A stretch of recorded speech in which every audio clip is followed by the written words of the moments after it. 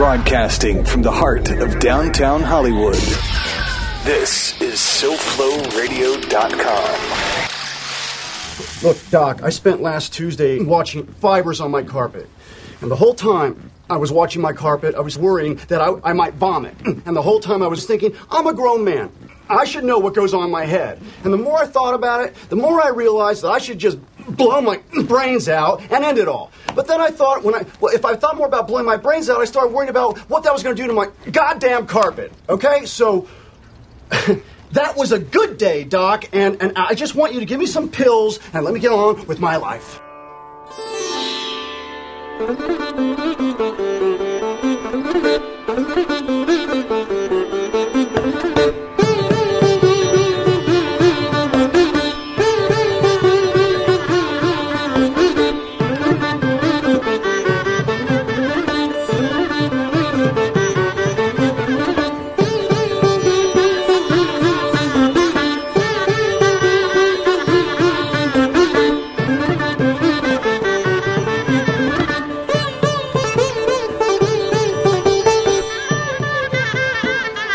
Good afternoon, everybody, and welcome to the Groovathon. I am TonyC, and of course, I'm joined live by the dance master over here. I'm joined live in the studio by the master of production and engineering, the man who makes sure that our groove is satin smooth, and a man who would probably welcome a congressional subpoena just so he could get some stuff off his chest, which, of course, would inevitably lead to a contempt of Congress charge. Say hello to Los Georges. I like that Dance Master Flash. The Dance Master Flash. You know, wouldn't it be nice if we could hold congressmen in contempt of constituency? Yes. That would always be good. Don't give it away. Oh, of course, every Groovathon centers around an attitude of gratitude. Yeah, baby, still managing to live the dream. So mucho mahalo to all of the folks listening live and downloading here in America and around the world, y'all. How you doing, pal? I know you're a tad under the weather. Yeah, I don't want to get stuffy. Yeah. I'm going to look out the window and think positive. It's beautiful. We got those. I think they're called cirrostratus clouds or something. Those little wispy clouds. They're very nice. A beautiful day. Getting our sitar swirl on. I know you love groove from all over the globe. This is a cut called Instinct Primitif, and it's done by Anushka Shankar. And if you recognize the last name, you should, because her father was Ravi Shankar, whom I believe George Harrison once called him the godfather of world music and perhaps the greatest musician on the planet.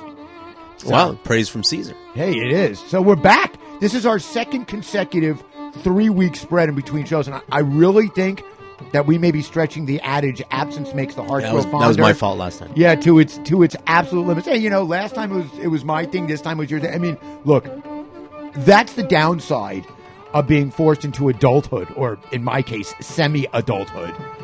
Sometimes being responsible gets in the way of our natural primal instincts to, be irresponsible. Sure. Especially in your case. I mean, if you're Gramps Master Flash, Gramps. That's right. Gramps being the operative word in this limited instance. Thank God we are only beholden to the groove and not some plutocratic demagogue concerned solely with his own well-being and image. So, we only give into the groove. So what that means, of course, is that there's lots of stuff to get to today, including Sly Stone finally getting paid enough to trick out his ride, which also happens to be his house. Carl Hiaasen puts the NRA's bitches masquerading as Florida politicians in his crosshairs. Why Congressman Nunez only seems to give a shit about 6 states, none of which he represents. How the recent passing of 2 New York City icons has made heaven much richer in both mammon and morality. Also, I've got to look back at what could be a preview of this year's White House Correspondents' Dinner. And I spent an extra week off putting together some thoughts on what's been going on in the global petroleum market since the beginning of the year. And there's a lot, okay? I've got one of the most shocking things you'll ever hear about the country of Saudi Arabia, whom we all believe just would... How is it possible these guys could have a budget problem? Because they're Saudi Arabia. They have 261 billion barrels of oil in known reserves. Guess what? They actually have a problem. I'm going to be talking a lot about that later on. Of course, all of that is going to be drenched in the finest, most diverse groove anywhere on the air, including perhaps the grooviest Monkees track you've probably never heard. And later on in the Drive Groove, I've got a tribute to a man without whom this show, or for that matter, rock and roll radio as we've come to know it, probably wouldn't exist, and that's the great one, Chuck Berry. Sure. There's no rock radio without Chuck Berry. That's it. There's no rock. No. There isn't. No. That's it. There's no way around that. That means it's just past 2 o'clock, and the only Hollywood that matters to you, Hollywood, Florida, and that means it's just past 8 o'clock in the morning in the southernmost town in the United States. That's not Oahu on the big island of Hawaii. I have to give some apologies to my Ocean View Ohana, who now have to get up an hour earlier to catch the groove live, since Hawaiians couldn't be bothered with the nuisance of daylight savings time. Or, for that matter, now that I think about it, the concept of time at all. Honestly, if you went around the Kau district on the Big Island and randomly turned clocks forward or backward an hour, most of the locals probably wouldn't even notice for a while, if ever. All right? Also, the other thing is, as the local NBC weatherman, a guy named Guy Hoggy, never tires of pointing out on the news like 3 times a week, once again, best weather on the planet. So I'm not exactly sure what they'd be saving for. All right? I remember I remember this local guy there telling me that only a haole, that's what people in Hawaii call mainlanders, they call them haoles. He goes, only a haole would think that you can cut the bottom off of a rug, sew it onto the top, and believe that the rug is now longer. Right. Yeah. In the other direction, of course, it's just past 6 o'clock at night in Dublin, Lytham, St. Anne's, Lisbon, and the rest of Western Europe. Yo, Gramps, you about ready to bang your gavel and have this groove committee come to order? Ready to bang it. Got my there gavel. You go. Then raise your right hand and repeat after me. It's the Groovathon on SoFloRadio.com.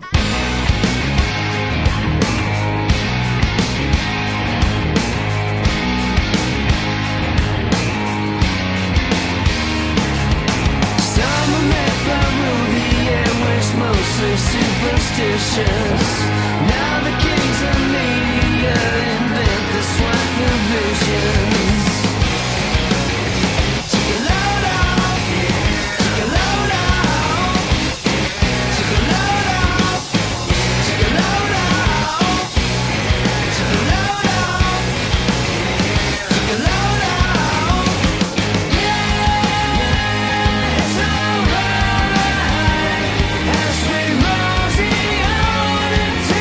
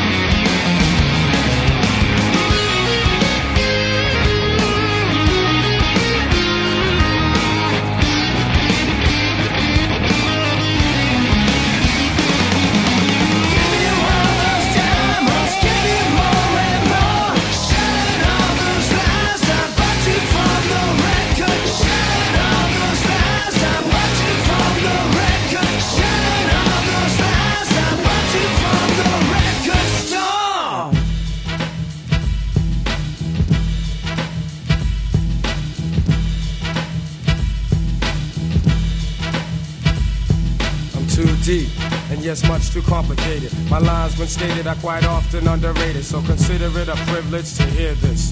The weak-minded opinions could never come near this, for my outlook on life is a profound view. While the suckers act down thinking that they sound new, only a few sound true. Me and the crew know who, cause see, me and the fellas have been waiting for a while now, giving you the time to get your whack-ass style down. You punks pop junk as if life is a fantasy, knowing that hard is something you can't beat. So you front, but you can never call my bluff. You catch hell, kid, you get dealt with. I never sleep, I always keep rhymes creep. I'm too deep, I'm too deep, I'm too deep.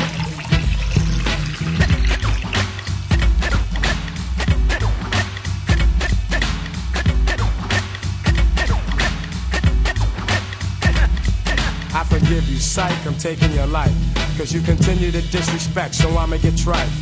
But then again, I think I'll spare you, cause I know that all it takes is one rhyme just to scare you. See, I'm the holder of the key. Don't ask me if I'm Muslim, don't say nothing to me. I said I was raised like one son, I had two cousins. They pushed me to find myself, or else they knew I wasn't gonna make it, and then end up a statistic. My life was twisted, I almost missed it, the chance. Yes, a chance to make you feel good. I used to steal goods and fake my parents out real good, but now I got KNOWLEDGE of self, cause I'm me. And the Nation of Islam has my support, cause they try to re-educate ones who I lost. And the 5% nation takes other steps to get through to the brothers on the corners with the reps and in the prisons, giving the brothers new visions of how we can gain wealth and gain self-esteem and dream of a total different scene. I dress clean, stand lean, say what I mean, and I'm out like a scout on a new route, exhibiting clout. I never sleep, I always beat rhymes creep. I'm too deep.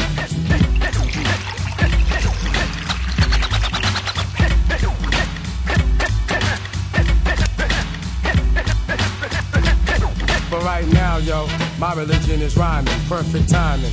Test the flow, then climbing. Ansar, Sunnite, Shihad, Jihad, all must regard, the times are hard. Unite or perish is the message that I cherish. That goes for my people of all religions. If we're all black, why have so many divisions? Superficial factors are drawing us apart. Don't let it happen.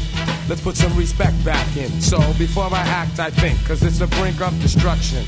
World corruption, what's up, son? Your gun is just one, and I just might have one or two, or maybe even 3 or 4, plus an army of about 100 or more. But violence is never my first choice. I come in peace to release the effect of my voice. I never sleep, I always beat rhymes creep. I'm too deep, I'm too deep, I'm too deep.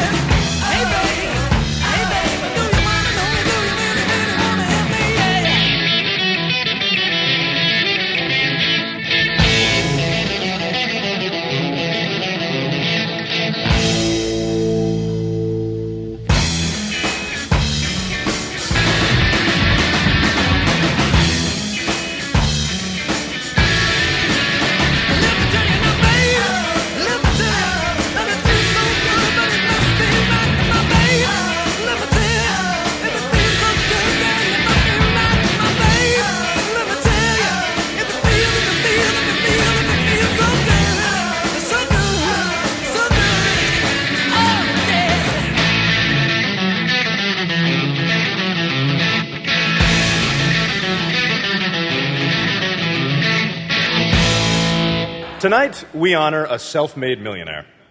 He started with nothing, worked hard, and made a fortune. That man is Fred Trump, Donald's dad. Donald is very happy with his lovely wife, insert name here. Donald, you've got a great sense of humor. You've been so happy to embarrass yourself on Saturday Night Live, in the casino business. When Trump bangs a supermodel, he closes his eyes and imagines he's jerking off. Donald say he wants to run for president and move on into the White House. Why not? It wouldn't be the first time you pushed a black family out of their home. You've put up more worthless hotels than an autistic kid playing Monopoly. And Donald, as long as I have you here, it's pronounced huge, not huge. And here's another one. It's pronounced I am fucking delusional, not I am running for president.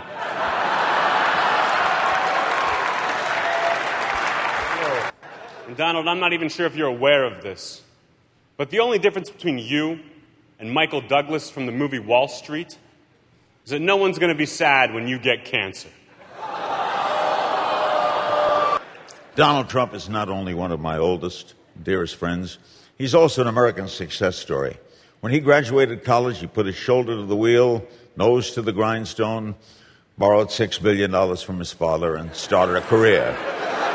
You've ruined more models' lives than bulimia. You've disappointed more women than Sex and the City 2. Donald Trump, without a doubt, you're a New York landmark, which means it's only a matter of time until you bulldoze yourself to build some gaudy, tacky monstrosity and put your name on it. Please welcome the second worst tragedy ever to hit New York City. Ladies and gentlemen, Donald J. Trump.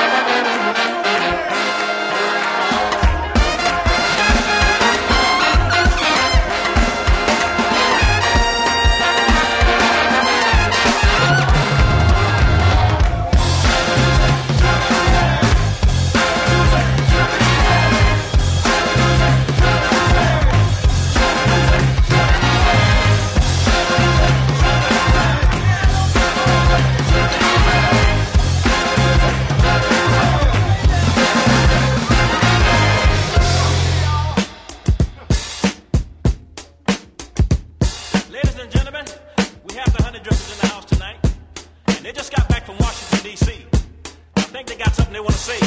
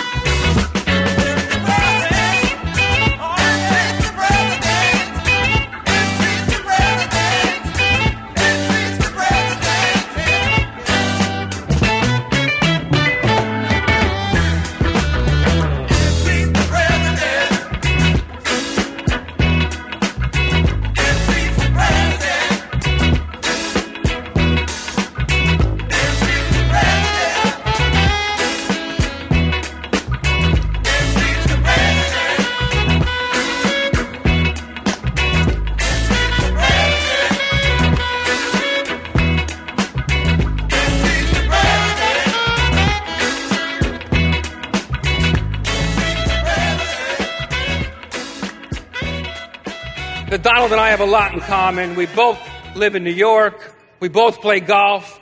We both fantasize about his daughter. Donald's ego is so big, he videotapes himself masturbating and then masturbates to that video.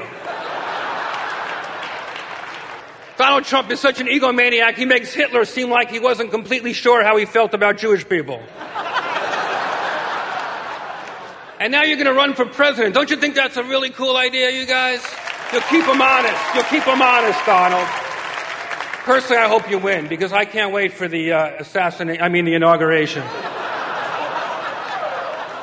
Donald Trump, by sitting here tonight and letting us do this, you proved to every American voter that you have thick skin, that you can take a joke, that you are a man of the people. Watch out! Watch out! Here comes that funky man! You better run! Cause he's gonna blow your mind! Funky man. Talking to me, funky man.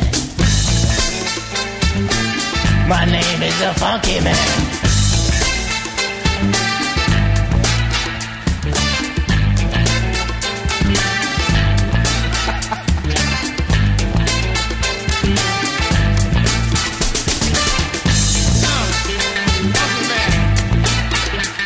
What's happening, baby?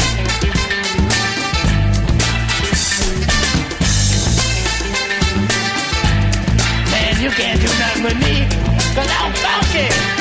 Listen here.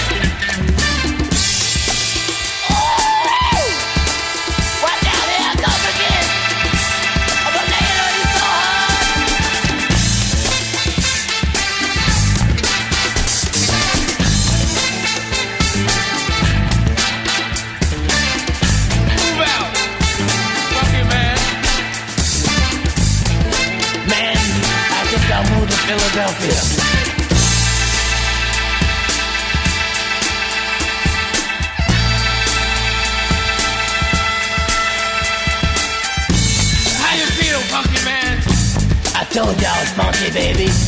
Didn't I tell you?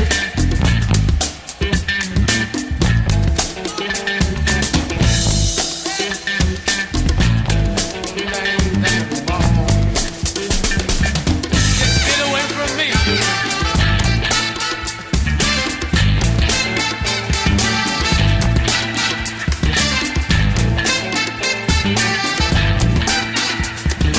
I think the way you sound. You dig the way I sound? Listen to me now. Cause I'm so funky, I'm gonna funk the whole world up. Do you hear?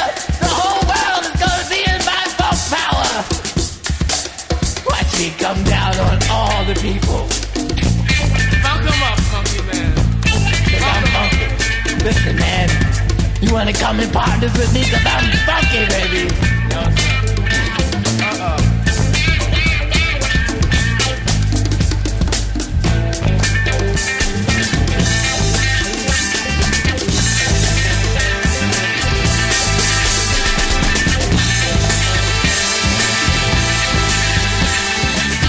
I'm going home and put on some cologne so I can smell sweet, but I'll still be funky, cause I'm the funky man. Remember that, cause I'm the funky man. F-U-N-K is otherwise funky.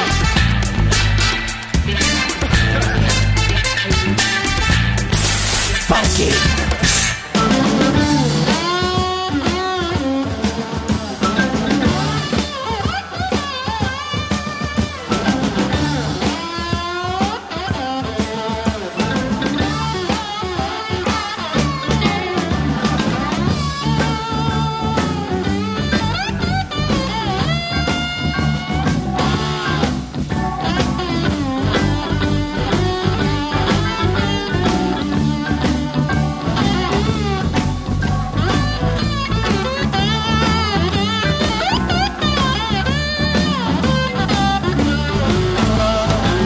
Wake up, mama. Turn your lamp down low. Wake up, mama. Turn your lamp down low. You got no nerve, baby, to turn knuckle down from your door. I woke up this morning, I had them Statesboro blues. Woke up this morning, I had them Statesboro blues. Well, I looked over in the corner, baby, and Grandma seemed to have them too.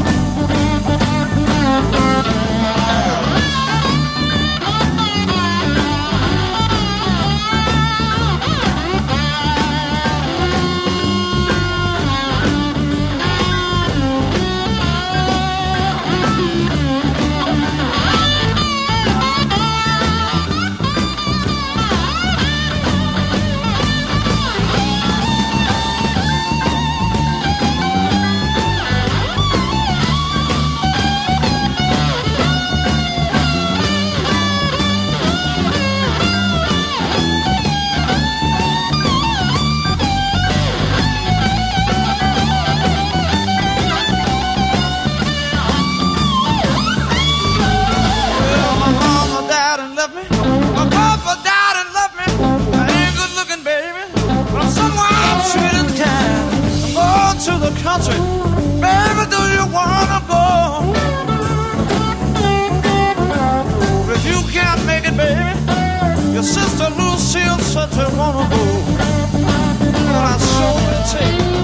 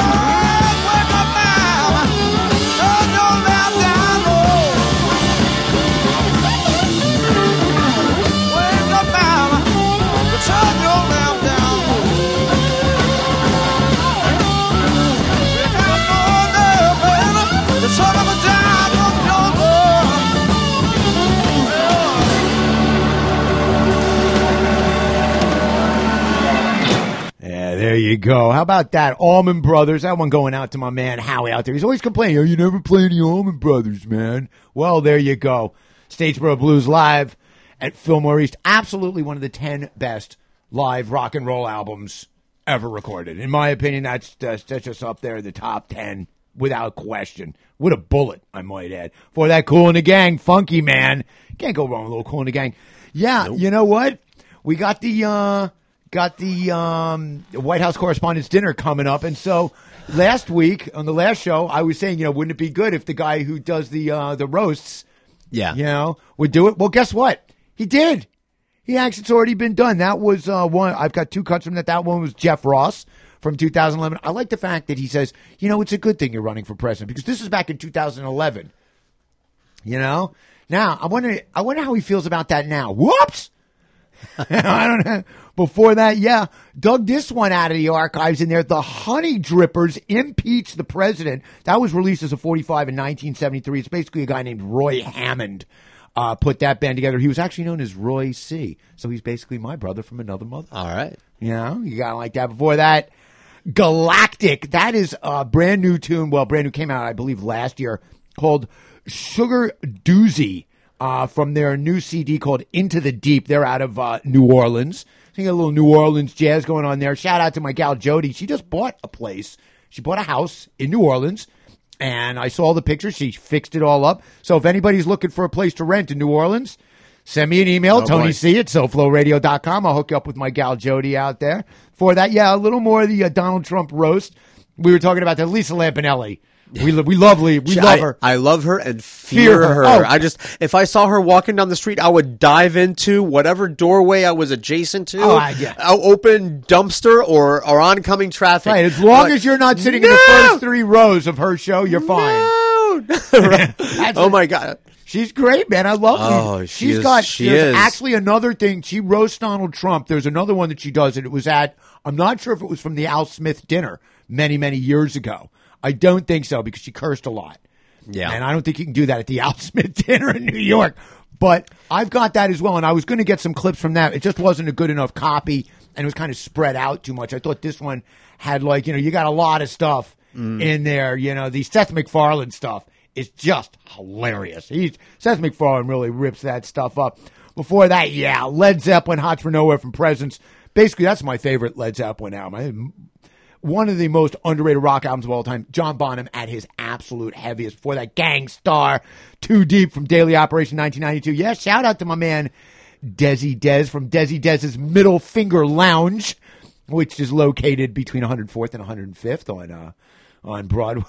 Actually now, Desi Des's Middle Finger Lounge has now moved to 105th between Broadway and Amsterdam, so that's a whole other thing. And kicking off the set, Stone Temple Pilots' Sour Girl from number 4 came out in 1999. Fantastic rock and roll album. So, what went on? Well, we've been gone for 3 weeks, so there's a lot of stuff, and I'm not going to be able to get to it all, but these are some of the ones that absolutely caught my eye. Let me see what we got right here. Sly Stone. 70s funk legend Sly Stone is awarded $5 million in back royalties while still living out of his van. He has one of these converted vans, and that's what he's been living in. He's whacked out of his mind. In case you didn't know that, I had a friend of mine who met him at some show at BB King's in New York. This is maybe 4, 5, 6 years ago, and said literally he's Looney Tunes at this point. But he had been suing for back royalties, and it's Sly Stone. So let's just be clear about something. Whatever money he thinks he's owed, he's probably owed. Okay. He's probably, I'm telling you straight up. Sure. There's no way a guy like that, I don't know, he's living in a van down. I know it's literally all I can do to keep myself from going down that road. But, nice to see him getting paid. So now he can trick out his van. Right? Well, what's the old expression? You can always live in your car, but you can't drive your house. Okay. Well, in his case. Right. Ding, ding, ding, ding, ding, ding. All right. Some of the other interesting things that caught my eye. IMF stands by Christine Lagarde, convicted of negligence. Okay. The International Monetary Fund threw its support behind its leader, Christine Lagarde, on Monday, despite her conviction in a French court on charges of misusing public funds. Now, this is the International monetary fund. And basically them and the World Bank, they're responsible for, doling out money to places in the world that need it. Right. Yeah, so I like the fact that they've taken a lady from France who has been heading up the place, saw that she was convicted of stealing money from the French and said, oh, well, that's only the French. We don't have to worry about global funds being ripped off by this chick. They kept her. They literally said, we would rather have a criminal running the IMF than to have nobody. Than to bring in somebody new and have it. I believe the term was rudderless. The 24 directors of the fund decided that this was not the time to leave the IMF rudderless. That was their excuse for that one. So that caught my eye. What else we have in here? Oh, this one. Here's the one I know you're going to love. There is a couple of the Trump people that have worked on his campaign have now said that they will go and testify. This guy, Roger Stone, the other one that took $10 million from a Russian oil company as a lobbyist. So this headline caught my eye. Trump ally Roger Stone says U.S. intelligence tried to assassinate him in a Wednesday hit-and-run crash. Roger Stone, the Watergate-era GOP dirty tricks operative and longtime friend and confidant of President Donald Trump, claims that forces from the so-called, you'll love it, deep state, tried to kill him in a hit-and-run auto collision on Wednesday. Mediaite.com reported that Stone appears to have survived the crash relatively unscathed. Damn! He appeared on conspiracy theorist Alex Jones' Wednesday edition of InfoWars to make his accusations against the government. It didn't seem like an accident to me, Stone told Jones. I'm a consistent critic of the deep state, and that's why I think I'm targeted. Now, if you go to a site called rawstory.com, the interview that he does is on that. It's a video interview. That's a good site, by the way. A lot of material on there. What, Raw Story? Yeah. Yeah, it is. It is. There's some great stuff. And this is a must watch. Seriously. Sit down, crack open a fresh bottle of Jack. I don't know if I want to. Crack open a fresh bottle of Jack. Okay. And then watch the Roger Stone interview on Alex Jones show. It is everything you think it is and more. It's I'm watching it, and I'm 2 minutes in, and I'm like, all right, drinking isn't going to be enough. I need an IV stat of like Everclear. That's what I needed. So I recommend that highly. Let me see what else. Here's one from Carl Hyacin, one of my favorite writers. He's a fantastic writer. He is a guy from Florida. He writes a lot about stuff that's taking place in Florida, and this is from the Miami Herald. The date on this was, I can't remember what the date on this was. It was March the 3rd, 2000. Florida lawmakers convene, the title of the piece is called Bang Bang, You're Dead, and So Are You and You and You. Okay. Florida lawmakers convened this week in Tallahassee, an event traditionally kicked off by a barrage of wacko gun legislation. This year, some of it actually stands a chance of passing. The worst by far is a bill filed in both the House and Senate in Florida that would eliminate all gun-free zones in the state. If passed, persons with concealed weapons permits would be able to carry firearms to pro sports events, bars. Yeah, what could go wrong there?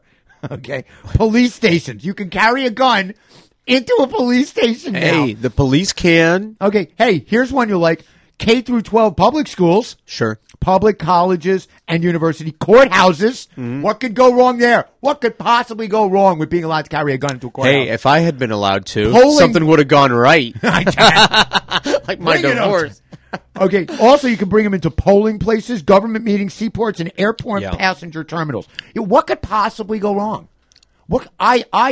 There's logic. That's pragmatism in the gun argument right there. Just let everybody take them. Anybody who wants a gun can get a gun and take it anywhere they want. It's the nuclear deterrent. After a little bit, listen, there'll be a little bit of an adjustment period where a lot of people will die. Right, but then we'll kind of like inoculation. The people that don't will be very, very polite. You'll see a very polite society will rise out of the dust. When the dust settles, everyone will be carrying a sidearm, and and there'll be the bunch of hat tipping. Oh yeah, a lot of people wearing. Hello, because that's how it was. Hello, how are you? I know I can kill you. I know you can kill me. I can kill you. Right, that's right. You figure street crime will go down. I figure it'll go up because everybody's just going to look at that as the first option, as opposed to talking to somebody, arguing with somebody, or beating somebody up. The initial response is going to be. Listen, the problem is when a crazy person and a gun get together, which is why I oppose their no background checks and things like that for the mentally ill or people with criminal records, and so do most gun owners. Gun owners by a huge NRA. The 70%. NRA uses the gun thing as a MacGuffin because really all they are is a fundraising apparatus for right wing causes, using the gun issue as they're also basically the pitch man and the PR firm for gun manufacturers. But just to get in a semi-facetious way, let me tell you something. Semi? Yeah. As a big Second Amendment advocate, if you gave me a list of places where I would want to have my gun on me, all right? Here's what my list would be, all right?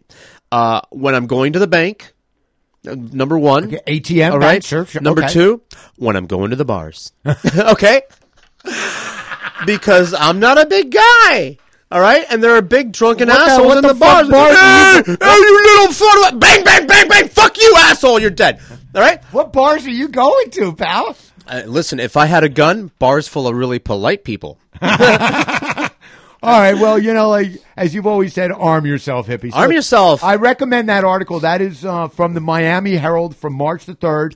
And it's by Carl Hiaasen. And look, it doesn't matter whether you agree or not agree or disagree with him. He's a fantastic writer. He writes really, really, really well. It's a lot of fun to read this guy. I've read a lot of his books, and he's great. So here's the other one that caught my eye, and I don't have a headline for this. I just kind of noticed it because Congressman Nunes of California is the head of the House of Representatives Intelligence Committee. Talk about an oxymoron, but I digress.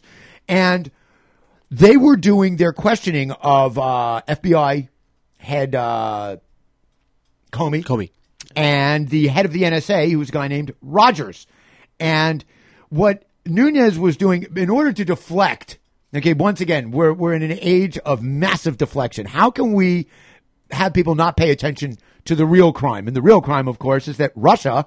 And that's what these hearings are about. The hearings are about whether or not Russia futzed with our elections. Right. Okay? And so what Nunes does, and the other guy was, I can't remember his name, it's a sweaty guy from California as well. One of these other jerk-offs. But Nunes decided to sit down and ask NSA Director Rogers if there was any evidence of the Russians influencing the vote tallies in 6 specific states. And he listed them one by one. He goes, is there any evidence that they influenced the votes in, and then these were the states: Michigan, Pennsylvania, Wisconsin, Florida, North Carolina, and Ohio, none of which he represents. He's from California. Any idea why he used those 6 states? Yeah, because they're battleground states. They were swing states. Those were states, at least 4 out of 6 of those states, as I see it, were a week before the election thought to be solidly in Clinton's camp. Right. Okay. Michigan, Pennsylvania, Wisconsin, and North Carolina. Florida and Ohio had some game in there. Okay? But the other 4 were considered solidly in Clinton's camp. Now, here's the thing. On the last show that I did, I pointed out that there were 2 states, Indiana and Idaho, that had basically accused Homeland Security of futzing with of hacking into their election systems 10,000 times. 10,000 separate attacks by us on our own thing. Yet, that doesn't seem to concern this guy. It's the 6 states that were in play. That's what concerns this guy. That's how bad it's gotten now that we have literally, we're not paying attention. This is why I'm going to be talking about oil later extensively. Because what we're doing now, unfortunately, is we're missing the shit that matters.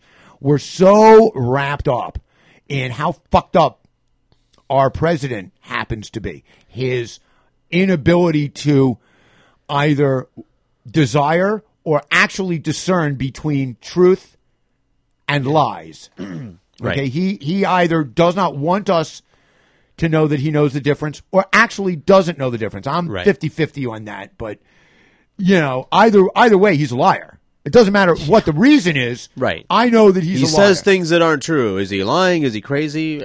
Both. Right, both. I got no problem. They're not mutually exclusive. You could be crazy and a liar. You're a crazy liar.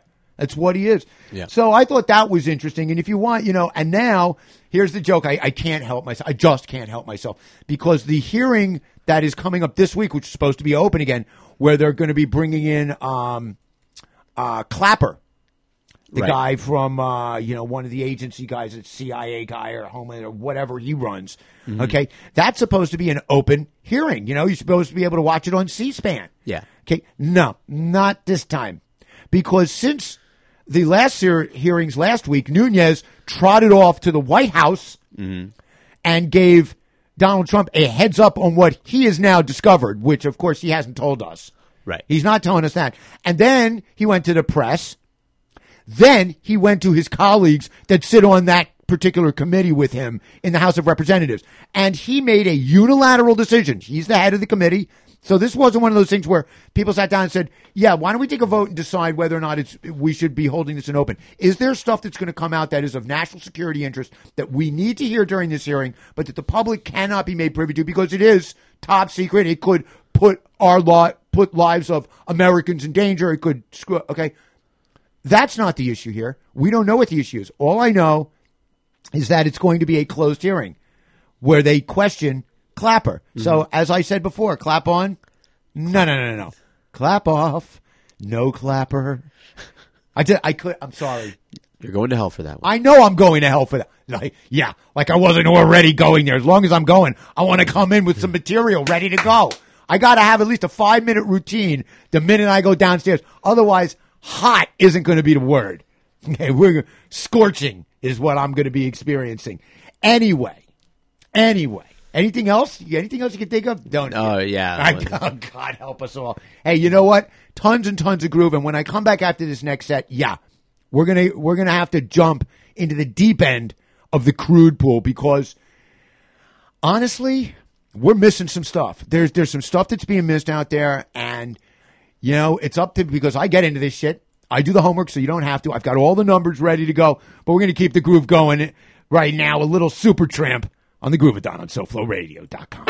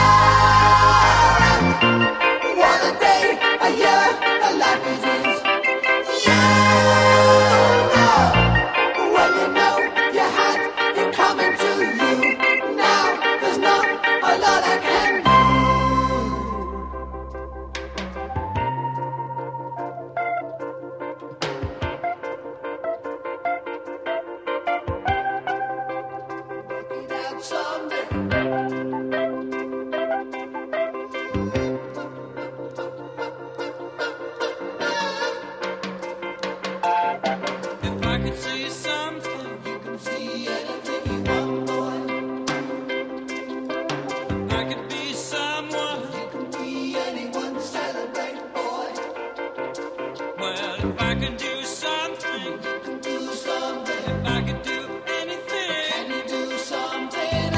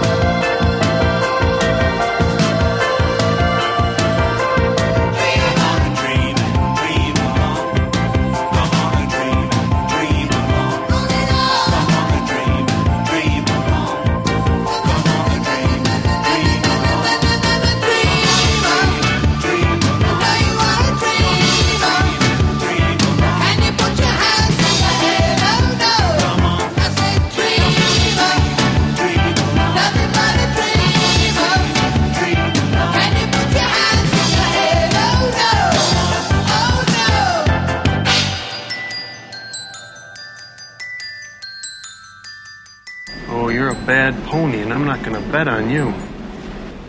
The thing of it is, you just said, my knife. I don't understand. My knife. You said you took my knife from the hotel room. You see, in my trade, this is called what you did. You cracked out of turn. Huh? You see? You crumbed the play. My knife. What do you want? What do you fucking want from me? You want your 80 grand back? I can't give it back. I split it up. What do you want? Revenge? I gave you my trust. Of course you gave me your trust. That's what I do for a living. You asked me what I did for a living. This is it. Look, I'm sorry. I'm sorry I hurt you. Really. You're a good kid. Now, whatever it is you feel that you have to do. Sit down, please. I'd love to, but I said to sit down. What are you going to do, go to the cops? I may. And tell them what? What are you going to tell them, stud? That the author of the best-selling Driven, A Guide to Compulsive Behavior, gave her fortune away to some con man? You see my point? But we've had fun. You must say that.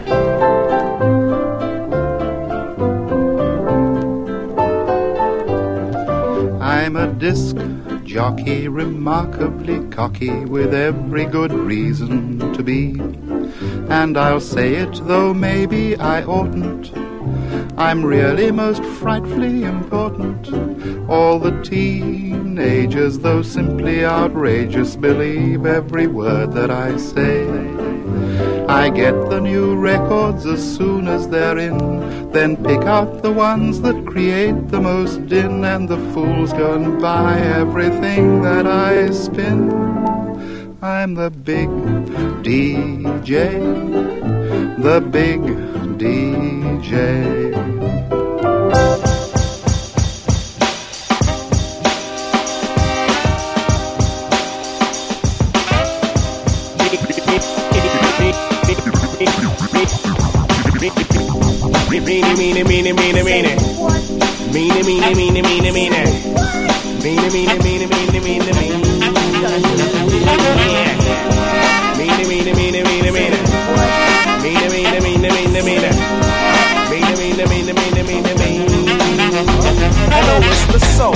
Trooping in with the jungle patrol.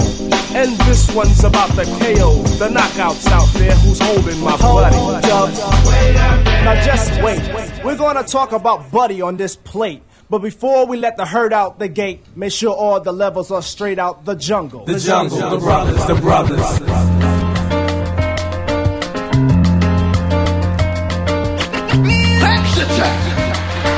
Rock the block, baby. Ain't no sunshine when she's gone. It's not warm when she's away. Ain't no sunshine when she's gone, and she's always gone too long. Anytime she goes away. Ain't no sunshine when she's gone.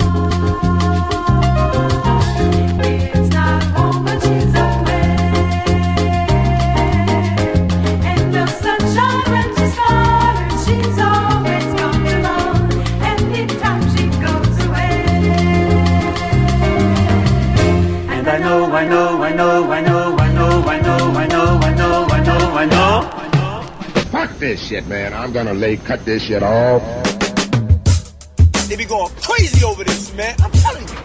And the bitches, oh Lord, the bitches, yo, they do anything for this, man. Yeah. You lying here next to me.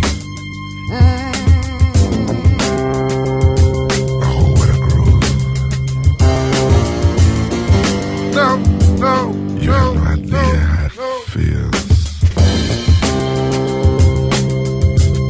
My hands just won't keep still.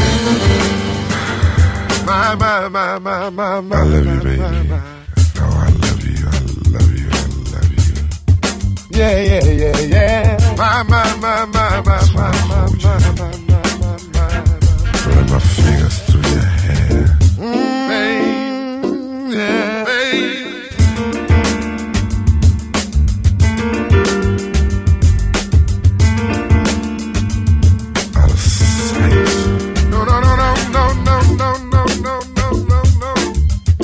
Right there. You like it right there?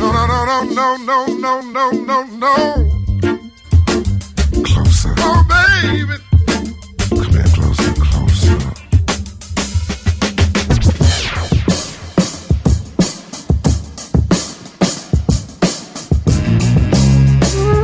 Sweet babe, I'm so in love with you.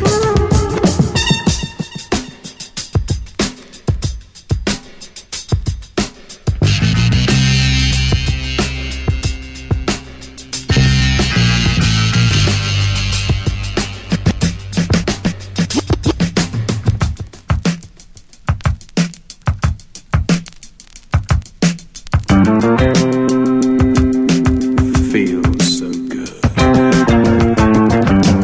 You lying here next to me.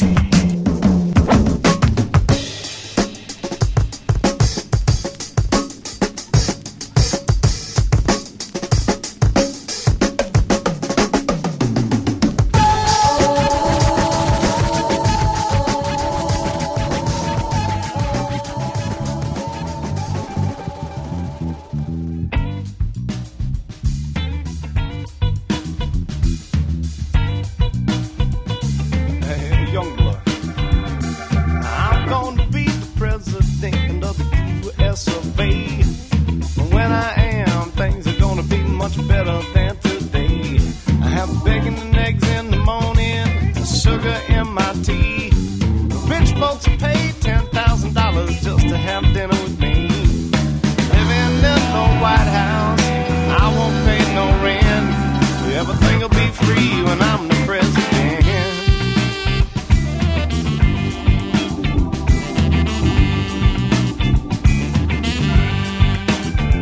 Instead of sleeping in the subway, I have my own jet plane.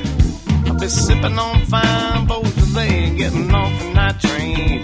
Instead of trying to cop or get high in alphabet land, I'll be going to summit meetings in Russia and Japan. You see miles and miles of footage everywhere I win. I'll be on TV when I'm the president.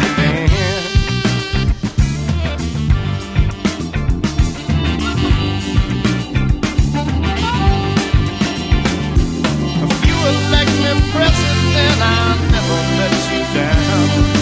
When I am your commander-in-chief, there'll be plenty to go around.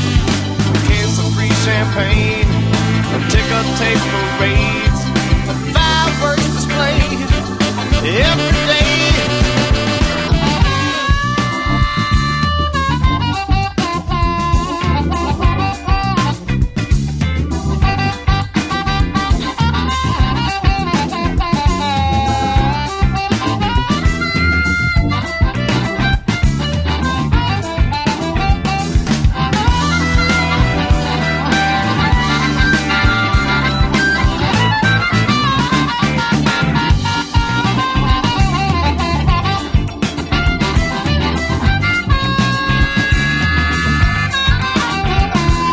When I am the president of the United States, maybe then my unemployment check won't get to be so late.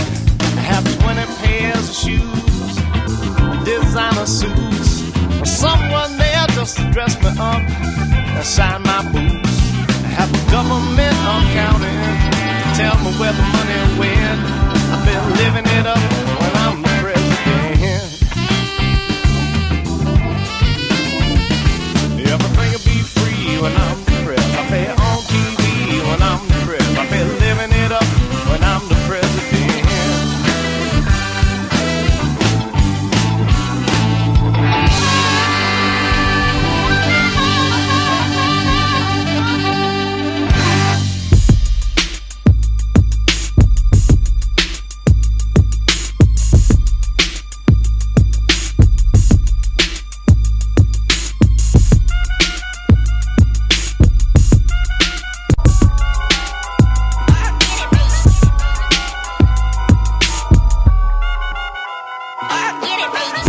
Dum-dums bust the scientific approach to the course and the force is centrifugal. Can you find your way through the lyrics that be catching them? Throw another rhyme across the room, they be fetching them. And they take a loss to the master. And I throw his crazy blows and they knows I be plastering. All across the room, on the ceilings and the walls too. Punk little suckers didn't know I had the gall to come around they block with my cock diesel system and turn it up to 10 and then start to diss them. And they didn't wanna battle. If they did, when they saw me, they'd have opened up their trunk, but they tried to ignore me. Hey little suckers, I know you hear me calling you, but you wanted some, but I see that you're all into frontin'. Ain't no future in your frontin', so let's get it on like Marvin Gaye. Take the cash and sit it on the hood of your wick whack, low riding Cadillac. Back up your boys and let's start the battle act like, you know, the Master Ace don't play when it comes to my bass. Ah, check it out, baby. Check it out, dawg. Check it out, baby. Check it out, dawg. Check it out, baby. Check it out, dawg. Check it out, baby. I was born to roll. Robbing down the block like what else should a brother do? It's Saturday, the heat might smother you. Rolling down my windows, yeah, I have an air conditioner, but I got the sound I want the whole world to listen to. Waiting at a red light, Kentucky Fried Chicken and blowing theory taping, bass crazy kicking in. See this Puerto Rican, Latin, Chico Rico Suave in the red Corolla. Hey yo, does he wanna play? Pulling up beside me, looking like he wanted. Show me what you got, then watch me get up on it. Holding up traffic, but we can't hear they horns, cause he got music a grande, yeah, he got it going on. But I think I better school him, cause he don't know the time. So I'm turning up the boom, cause he cannot mess with mine. Brothers hear me hitting from like 50 blocks away. I wanna turn the heads, so you know I got to play high decibels, passing through a residential district. See a few cuties and I turn it up like this quick. Mira, man, don't sleep. I got the woofers in my Jeep. Check it out, baby. Check it out, dawg. Check it out, baby. Check it out, dawg. Check it out, baby. Check it out, dawg. Check it out, baby. I was born to roll. Check it out, baby. Check it out, dawg. Check it out, baby. Check it out, dawg. Check it out, baby. Check it out, dawg. Check it out, baby. I was born to roll.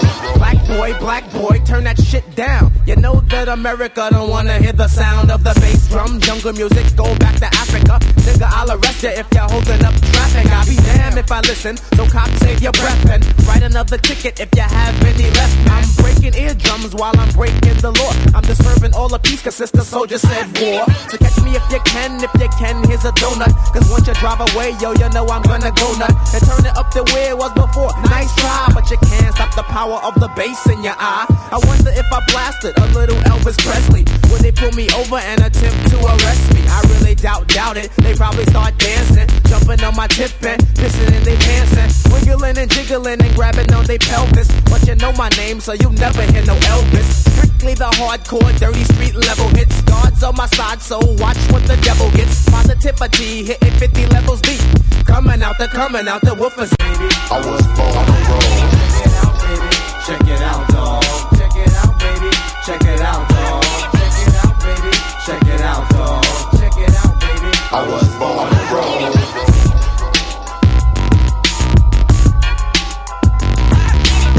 If you walk out that door, I'm going to kill you. I don't believe you. What is life without adventure? What? What do you want me to do? You took my money. How naughty of me. You raped me. Is that what I did? You took me under false pretenses. Golly, Margaret, well, that's just what happened then, isn't it? Okay, look, you got stung and you're hurt. I can understand that. You're stuck in your steamer. I want to know how you could do what you did to me. It wasn't personal, okay? And funny as that sounds, I'm sorry that it happened. But it did. And we've all got to live in an imperfect world. You used me. I used you. I did. I'm sorry. And you learned some things about yourself that you'd rather not know. I'm sorry for that, too. You say I acted atrociously. Yes, I did. I do it for a living.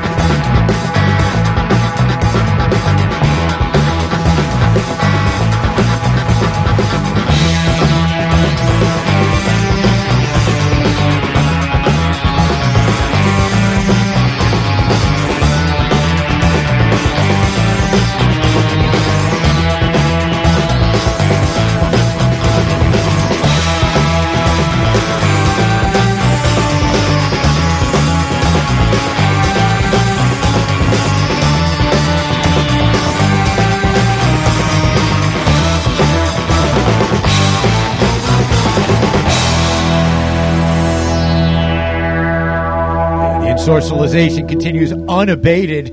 Calibro 35, Bandits on Mars. Before that, yeah, I sent you that movie House of Games. If you haven't seen that, another David Mamet gem. Fantastic stuff. That is, I put 2 clips into that set there. That was clip number 2. Of course, you know, what is he? I acted atrociously. Of course, it's what I do for a living. I love that. Before that, yeah, I put a little 3-song set in there that I just couldn't help myself with. Master Ace, Born to Roll, from Sitting on Chrome, 1995. That's, he's from the Brooklyn Posse, the Juice Crew that had, let me see, who else was in that? Big Daddy Kane was in that. Cool G Rap was in that. Master Ace actually was diagnosed with multiple sclerosis back in 2000. He didn't reveal it to his fans, to the public, until like 2013 or something. So, you know, rooting for him. Hopefully that gets better. Before that, good friend of mine, Ron Sunshine, doing his song President. That is from Soul Drug, which was, that came from way back. My boy Ron's voice, I tell you something, his harp skills, they are as pure butter baby today as they were 20 years ago when Soul Drug was originally recorded. So that's an old friend of mine from the Upper West Side. And before that, DJ New Mark from a mix CD that he put out called New Crack City. And I was originally going to use that as an opening, you know, because of the DJ thing, you know, I am the DJ and all that. But literally the Barry White groove in the middle of that. Okay, I felt morally obligated to include that Stone Cold groove because it's Barry White. I mean, you play it, I'm gonna listen to it. Okay. Before that, yeah, a little bit more from House of Games. You know, you took advantage of me. Yeah, I'm a con man. It's what I do. You asked what I did. This is the representation of what I do as a con man. I hate con men. I know, but really, yeah, but the movie itself is fantastic. It's a good movie, but it's one of those movies that makes me angry. Although, you know, they sewed it up.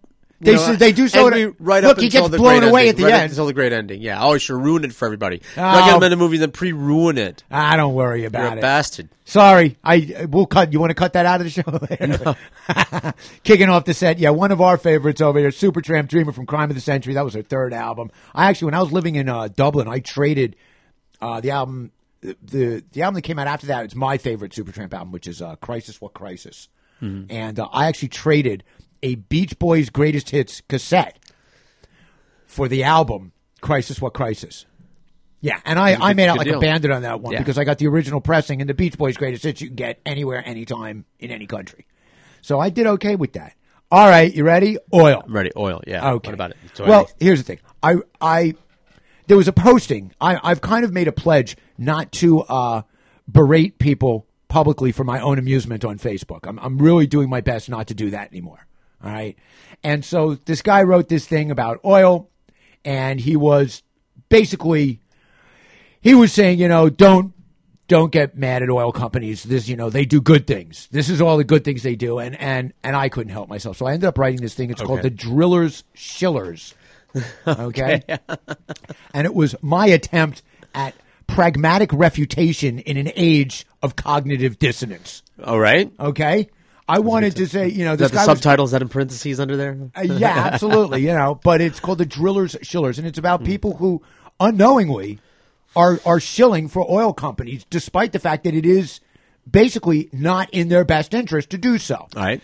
Okay, so a few things that have come along recently. Well, the Trump has now okayed the Keystone XL pipeline. Now, it's important to understand a few things. One, the Keystone XL pipeline is there to transport Canadian tar sands oil to the refineries, right? Which are here in the U.S., mostly down in Texas. There's actually a whole bunch of them up in the north as well. Illinois, Michigan, and Wisconsin have refineries as well. They were put up there and they were refining. There's also refineries in California. There's refineries in other places in the Gulf.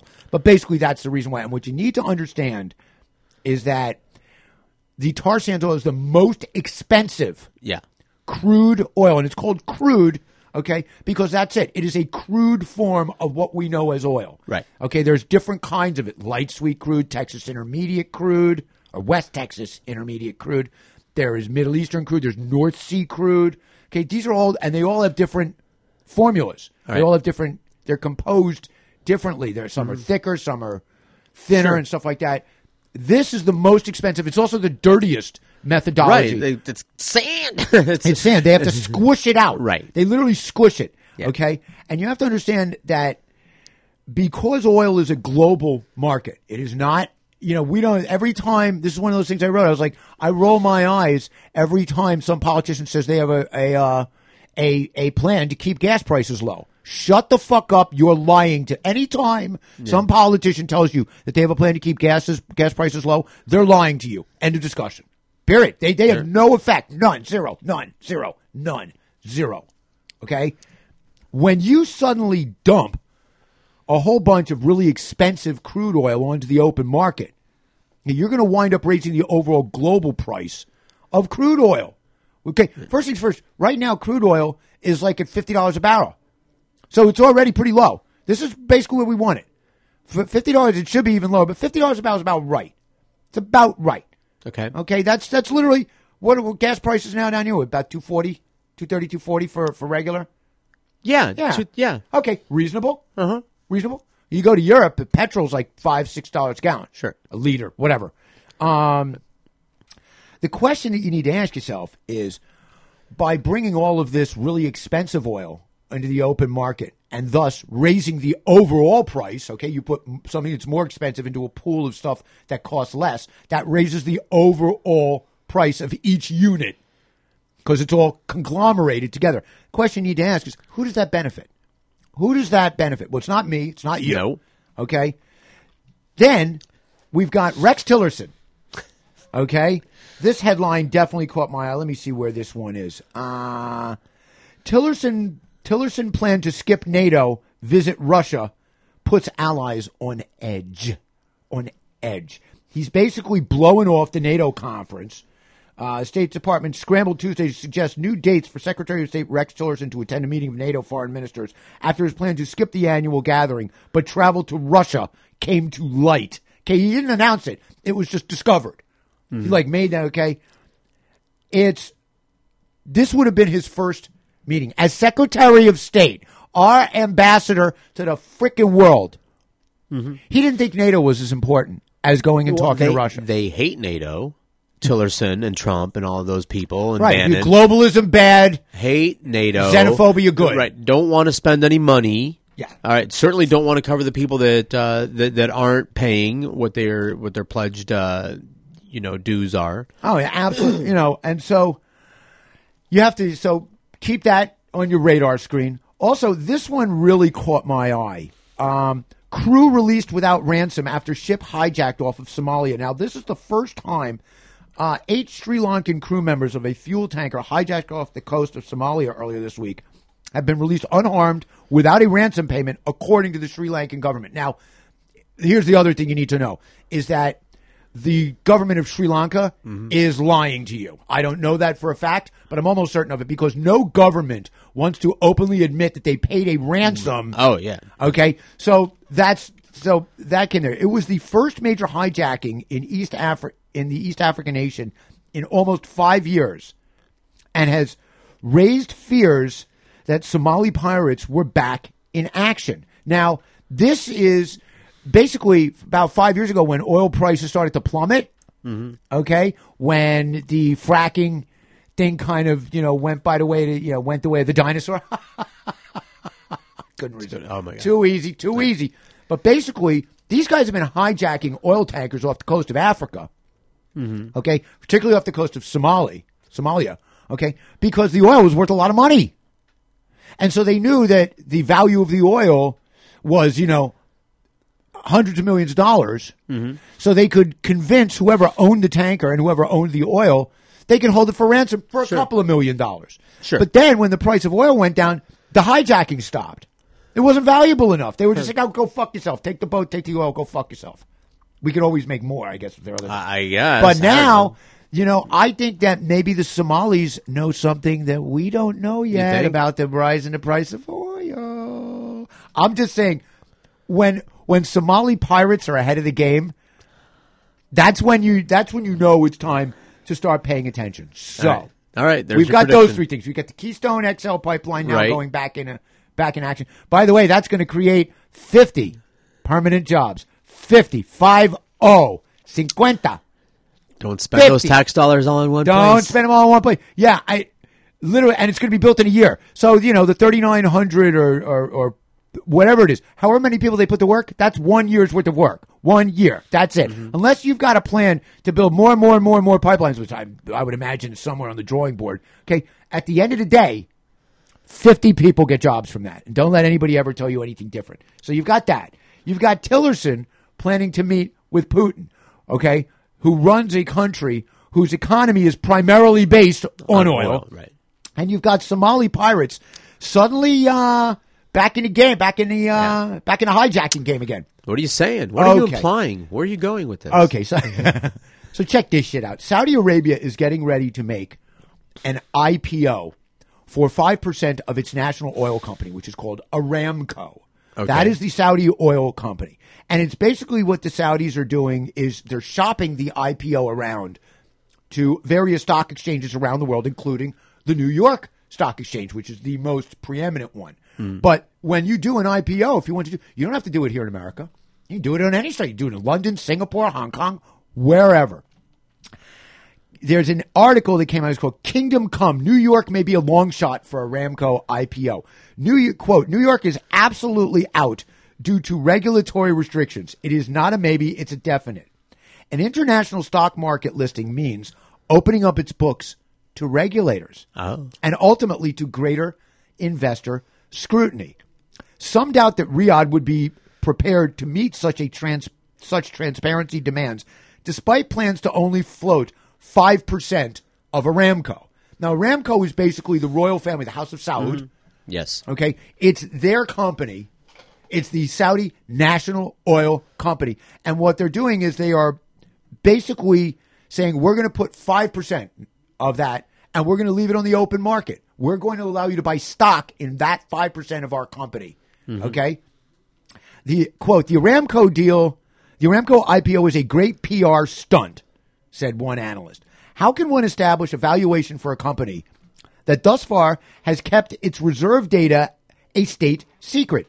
Tearing a 5% piece of the company and throwing it into the open market while the other 95% is a black box will not fly with prudent investors, said one investor. Okay, now, there's some other factors to remember here. We talked about this last year. The U.S. Congress on September 28th overrode President Barack Obama's veto of the Justice Against Sponsors of Terrorism Act, or JASTA. And that's the one which made it possible for victims' families from 9/11 to sue the government of Saudi Arabia. Okay. Because that's where, 17 of the 19? 9 out of the 11. Or yeah, whatever. 90%. Yes. Of the people, okay? At least 7 lawsuits alleging Saudi government support and funding for the 9/11 attacks have landed in federal courts in the last 6 months since Congress overrode President Obama's veto, and the door to such litigation over the fierce opposition of Obama. Such unwanted legal attention may dissuade Riyadh, which is the capital of Saudi Arabia, from a U.S. listing, one banker said. New York is less likely because of the JASTA action. New York is a bit of a risky operation. And the thing to keep in mind is that in order for the IPO to happen there has to be what's known as an independent audit of the oil reserves. You can't put a value on something unless you've done an audit on what experts believe it's worth.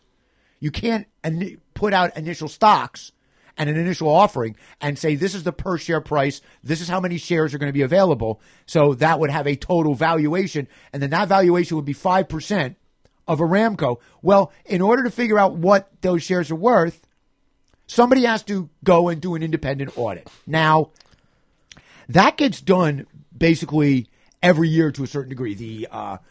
The World Petroleum Council, WPC, basically does estimates on who is producing the most oil and who has the most proven reserves. The result of that audit, and whether it undershoots or overshoots the official Saudi figure of 261 billion barrels, will determine the current estimate value of 5% and the initial share price.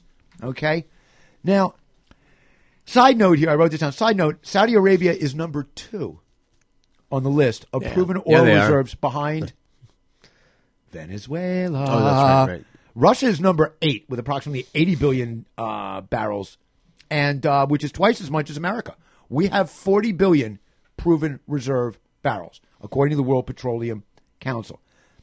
Quote, ultimately, Aramco and the global exchanges will be betting that the sheer size of the IPO, which is expected to raise up to $100 billion, will eclipse the politics and not the other way around.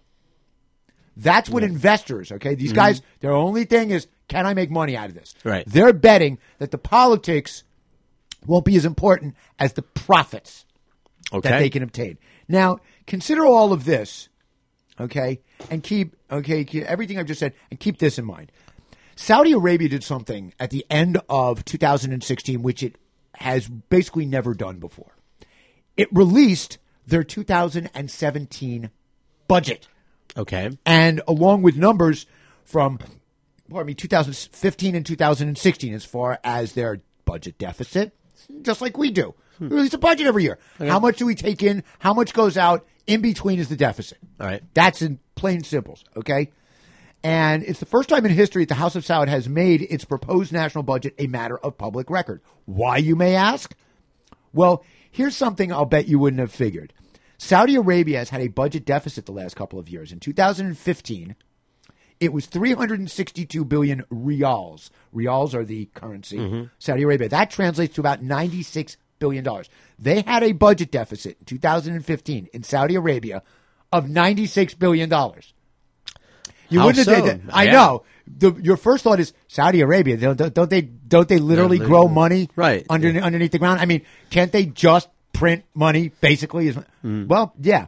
In 2016, that deficit shrunk to $297 billion riyals, which is $79 billion. So it went down a little bit.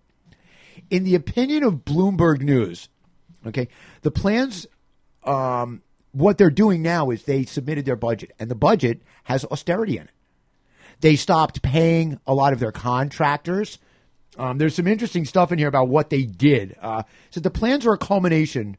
The plans for this new budget, the 2017 budget they proposed, are a culmination of a year that saw the biggest economic overhaul in Saudi history. As Deputy Crown Prince Mohammed bin Salman, the son of King Salman, all these guys who are ministers and, officials, they're all part of the Saudi royal family. You got to keep that part in mind, too, okay? They charted out a strategy to end the kingdom's addiction to oil. Okay. Yeah, Wow. I know. Heavy. Right.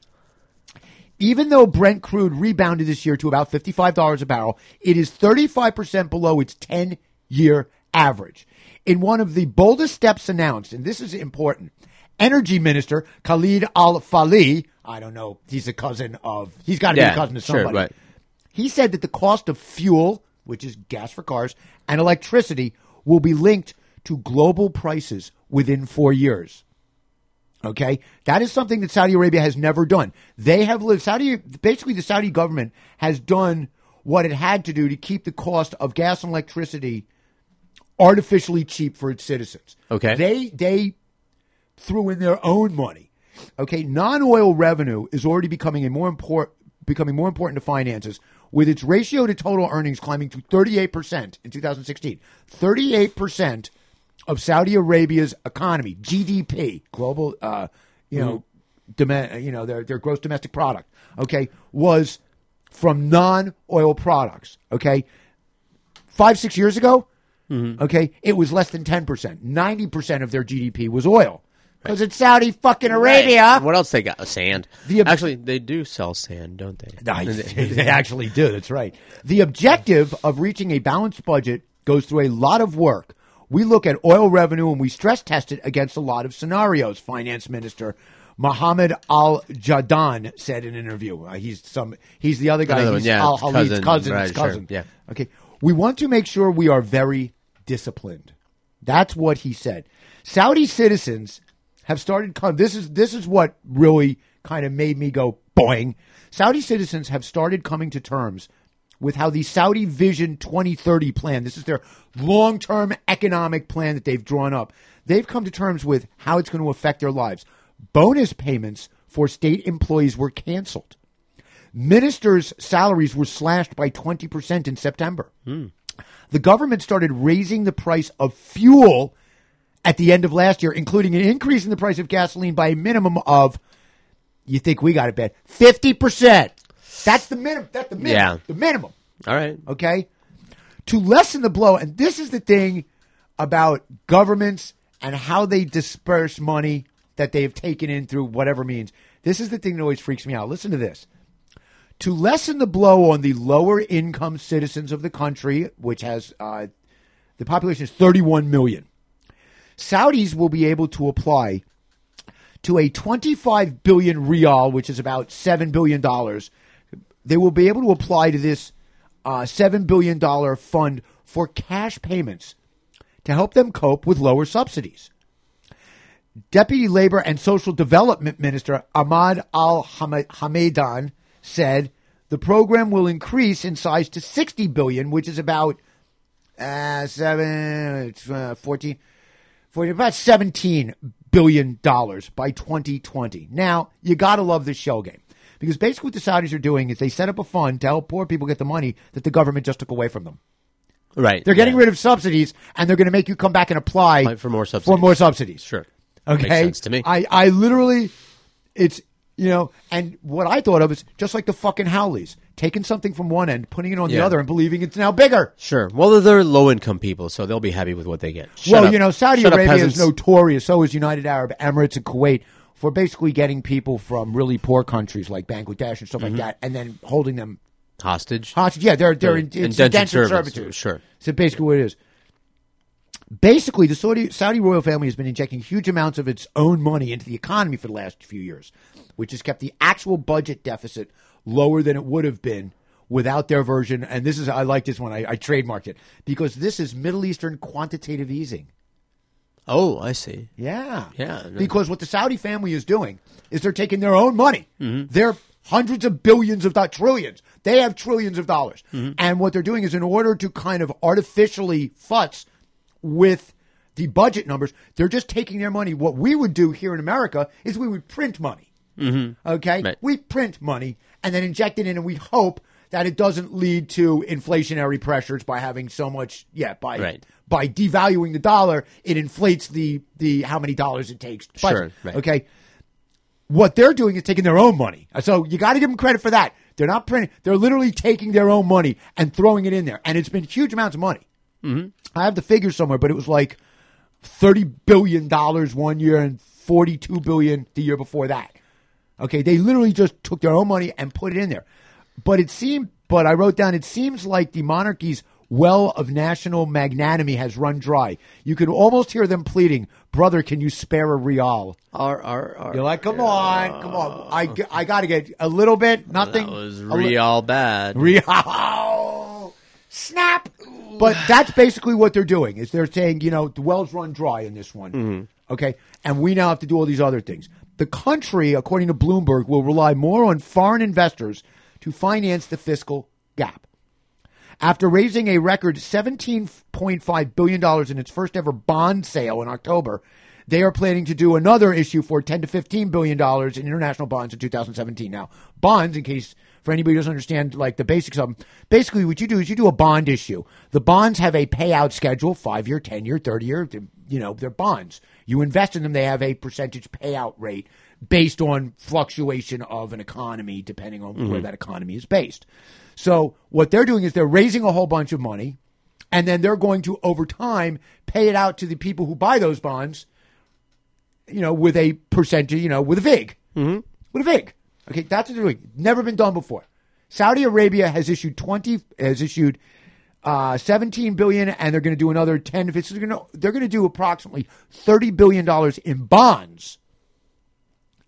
And then they're going to have an IPO for 5% of Aramco, which should raise another $100 billion.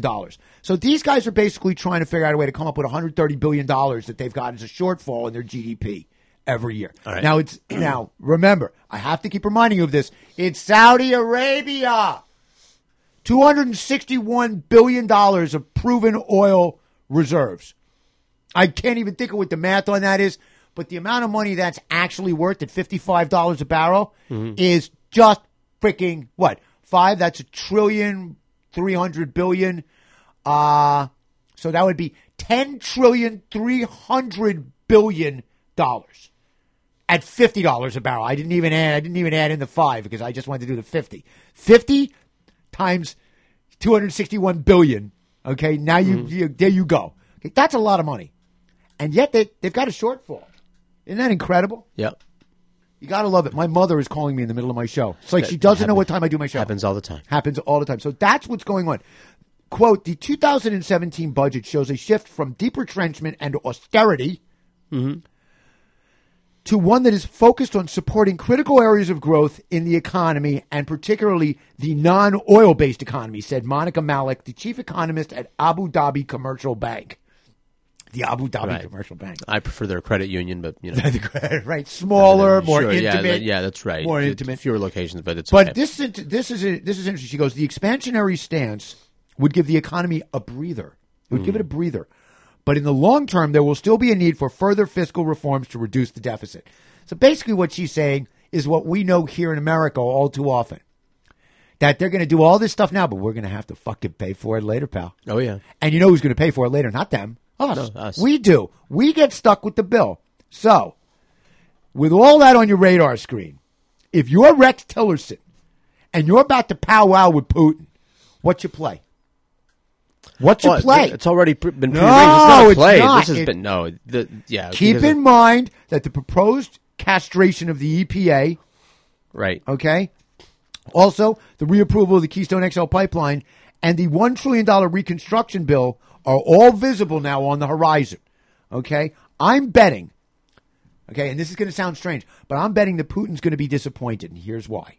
Okay, it wouldn't surprise me if the sanctions against Russia were tightened. They're not going to be loosened. He's not going to loosen the sanctions. He's going to tighten them, especially with all the fake news about how they fussed with our election. You can't give them something now while these... They don't care. All right, look. No, trust me, they do. And hold on, here's why. I can tell you why. Okay. There are two important entities, okay, that don't want a glut of Russian, or for that matter, Iranian oil suddenly dumped onto the open market. And those two entities are the Saudi Arabians and us. We're the two major players that don't want a lot of new oil suddenly thrust onto the economy because guess what? That keeps prices down, and that's bad for who? Well, it's bad for Saudi Arabia, and it's bad for American oil interests. This is something that we need to keep an eye on. Putin's visit, Saudi Arabia and OPEC got together and actually came to an agreement about lowering OPEC's output so that they can keep the price back up. They have a target price. I set my target price for what? 60 to 62? Yeah. Their target price? Wait for it. All right. 60. Saudi Arabia's target price is $60 a barrel. Okay. So I'm feeling pretty good, even though oil prices right now are actually down for December 17 contracts versus where they were when I originally made my claim at the very beginning of the year. So I'm actually on margin I'm taking a pretty severe beating right now. Right. You know? But this is something that needs to be paid attention to. The oil market is critical, okay, to what's going to be going on the international stage. To it, but look, Putin put a medal on Tillerson. Yeah, you know what? He's going there. He's not going there to give him something. He's going there. He's going there to take orders. No, he's going there to give. He's going there to give Putin a mea culpa.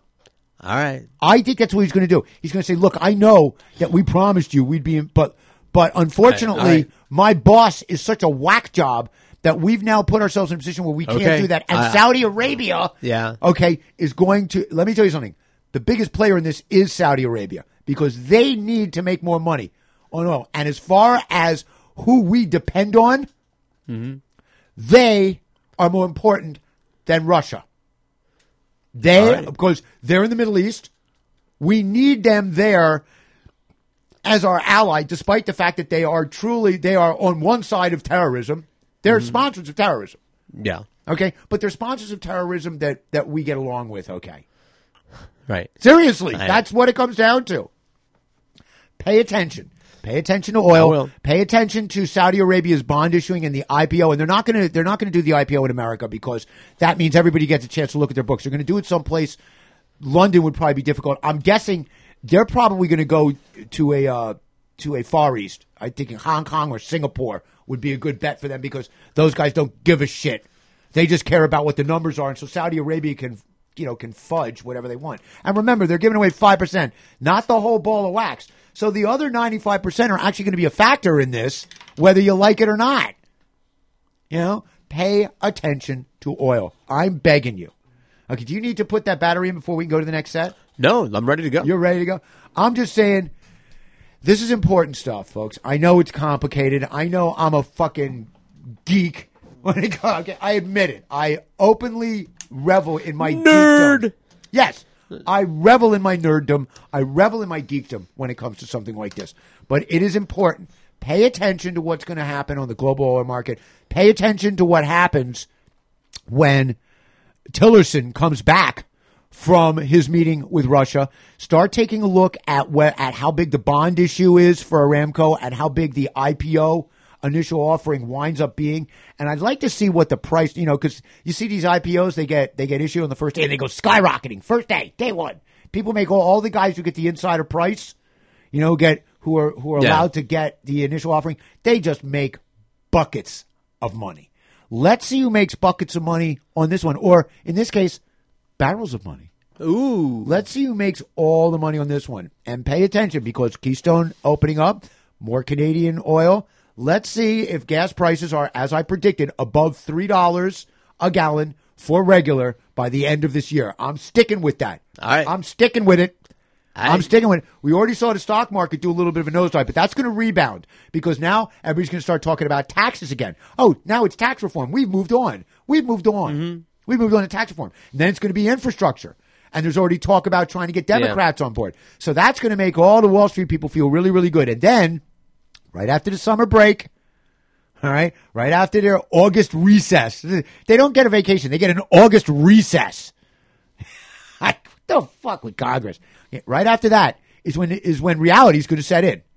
Okay, so I'm short in the market in the fall. I'm long in crude, short in gold. I like gold going down again, although gold's basically remained flat for the last 2.5-3 months. So I don't understand that at all. There's no inflation. There's no inflation. And by the way, just to be clear, they've now lowered the interest rate, the prime rate. Okay, interest rates and inflation generally move counter to each other. So the higher the interest rate, the lower the inflation. That's the way it's supposed to work in traditional macroeconomics. Actually, micro and macroeconomics. Okay, my question is, if there's no inflation and they've raised the interest rates, why are gold prices still at $1,200 an ounce? I don't know. Can somebody please, I'm begging you, explain this to me? I don't understand it. There's a lot of things I don't understand. That just happens to be one of them. Hey, guess what? All right, enough. Is enough? It was enough. I think I'm so. looking at your on the entertainment scale. I consider stock and commodities talk right above sports talk. Hey, man. I'm rooting for Oregon. They're the only number 7 seed in the Final Four. Hey, we keep the groove going here. What do we have coming up? Oh, I love it. Porno for Pyros, bad shit on the Groovathon on SoFloRadio.com.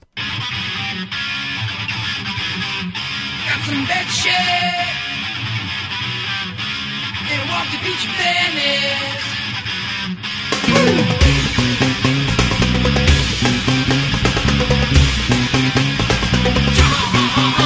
went outside.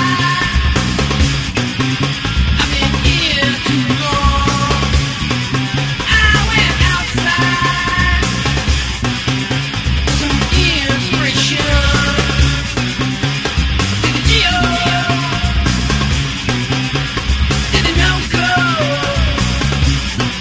There was stars.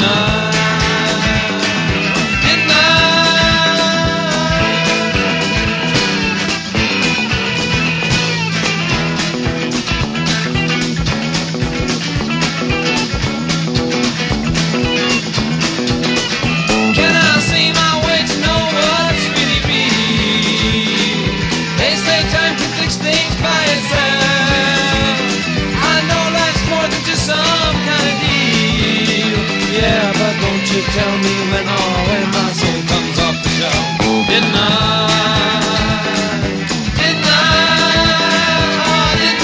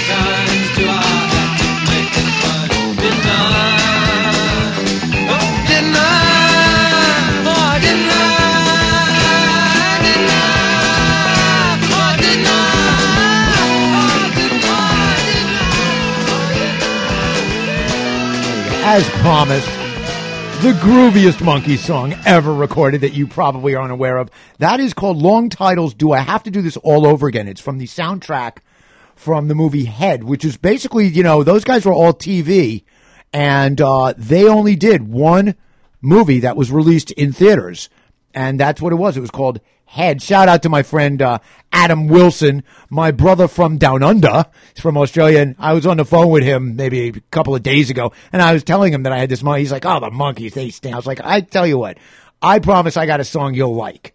So shout out to Adam. Hopefully he likes that. The shooting script for that movie was written by Jack Nicholson, and the entire song was written by Peter Tork and sung by Peter Tork. It's always, the other people, it's Carole King was writing all the Monkey songs. She actually wrote a couple of tracks on from the soundtrack to this movie. So she did that. Let me see. What do we have before that? Yeah, a couple of songs that are both in the Breakbeat Hall of Fame. We had Juice, Catch a Groove, which is from 1976. It was released as a 45 on, I love the title of this label that it's on, Greedy Records. That's the name of Greedy. It's on the Greedy label. Before that, T-Connection, Groove to Get Down, which is from On Fire. Those guys are from the Bahamas. And that's also in the the Breakbeat Hall of Fame. Kicking off the set, Porno for Pyros, Bad Shit from their first CD, Porno for Pyros. I remember people telling me I look like Perry Farrell, but that was a long time ago. You still do. Really? Yeah. Okay. Okay. I will say this. No, Perry Farrell has a much larger nose than anyone. Yeah, I know. Anyone Mine's in the world. Mine's right. big. That was why I was always told. I'm like, okay, I know I've got a prominent proboscis, but for the love of Christ, you're getting approximated is what's going on. They're just rounding your nose up to Perry Farrell because it's the closest. Because you know what? Because Jimmy Tarandi ain't around anymore. Jimmy Tarandi, that's right. Jimmy did a good point. Nobody knows who the hell that is. Well, it is time for me to take care of the people who take care of me. You know who I'm talking about. Yeah, that's right. Precision Auto Works, Pompano Beach, Florida. 954-247-9362. Dave, the entire ASE certified crew. I've finally gotten that right. It took me 2 years, but I know it's ASE. I know it's ASE. Okay, I've finally gotten that right. Bumper to bumper coverage. If you've got an internal combustion engine, one, you're about to be a member of history. And two, if you still have one, all right, that's the place to bring it. I know you just finished building. Remember, I was telling you about this Triumph motorcycle that he'd gotten, and he was saying, 20 years ago, people would call this a piece of junk. Now it's a collector's item. Yeah, there you go. He's got it up and running. I was in there 4 weeks ago, and it was in pieces. I just saw a picture of him the other day cruising around on it. He literally took the entire thing, put it on a new frame, reframed the fucker. Nice. So okay, he's not anything that you've got. Bumper to bumper. Okay, very easy to get to, right off Atlantic.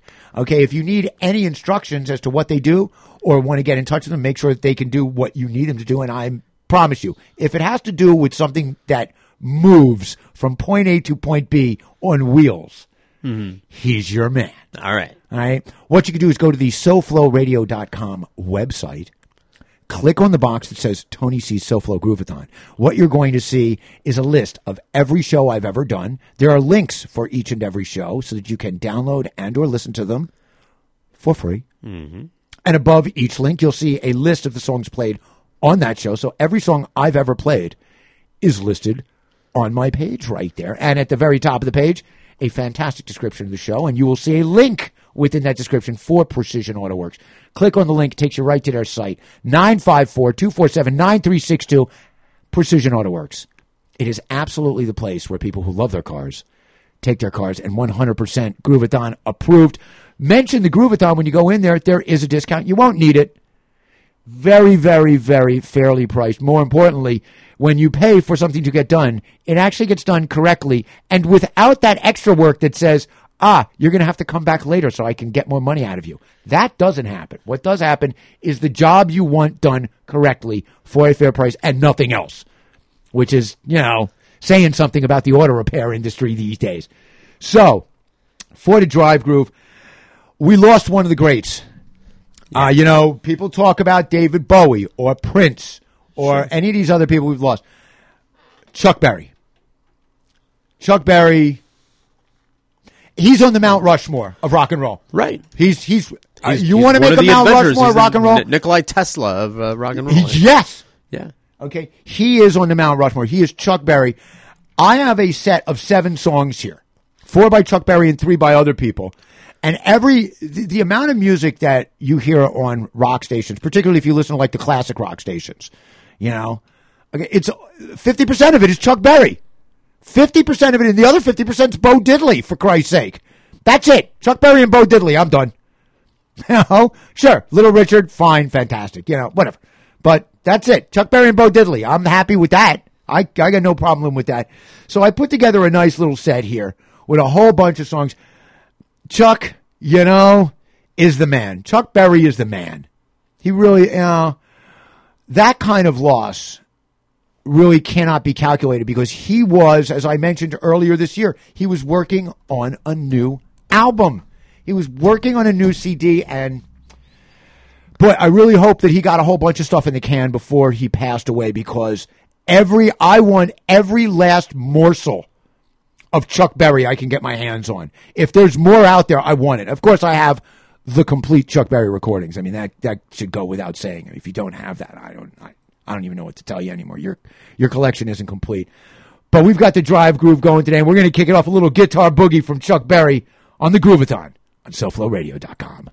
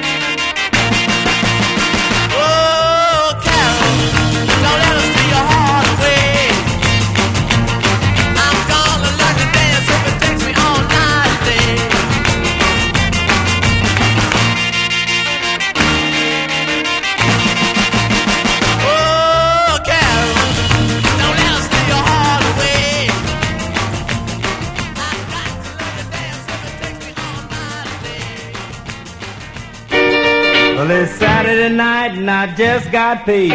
Fool away my money, don't try to save. My heart says go, go, have a time, 'cause it's Saturday night, boy, and I feel fine. Gonna rock it up, I'm gonna rip it up, I'm gonna shake it up, I'm gonna ball it up, I wanna rock it up, ball the night. I got a date that I won't be late, picking her up in my 88.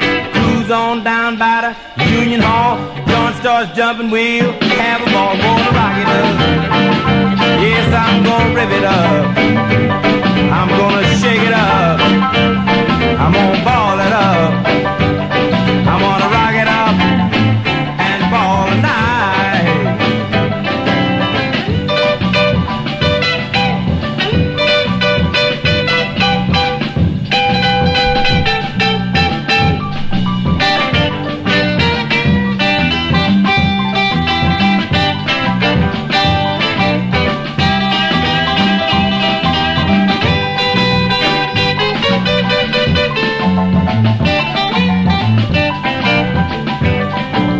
Long about 10 and I'm swinging high, me and my baby rocking up in the sky.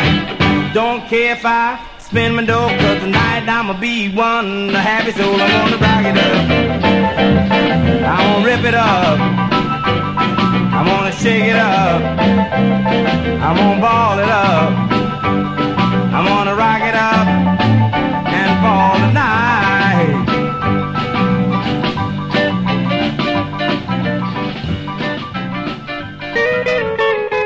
They're really rocking in Boston, Philadelphia, behave. Deep in the heart of Texas, on down to Frisco Bay. All over St. Louis, on down to New Orleans. All the cats wanna dance with sweet little 16. Sweet little 16. She's just gotta have about $500,000, a framed autograph. Her wallet's filled with pictures, she gets them one by one. Becomes so excited, oh, watch you look at her run, boy. Oh, mommy, mommy, please may I go? It's such a sight to see, somebody steal the show. Oh, daddy, daddy, I beg of you, whisper to mommy, it's all right with you. Ow!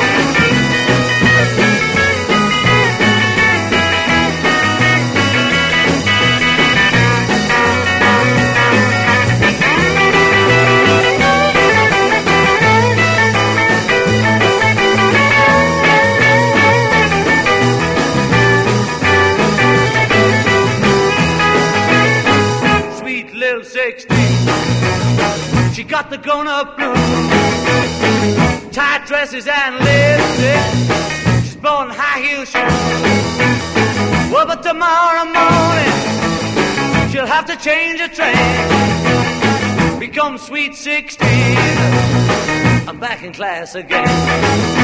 Yeah, 'cause I'm rocking in Boston, Philadelphia, behave. Deep in the heart of Texas, on down to Frisco Bay. All over St. Louis, on down to New Orleans. All the cats wanna dance with sweet little 16.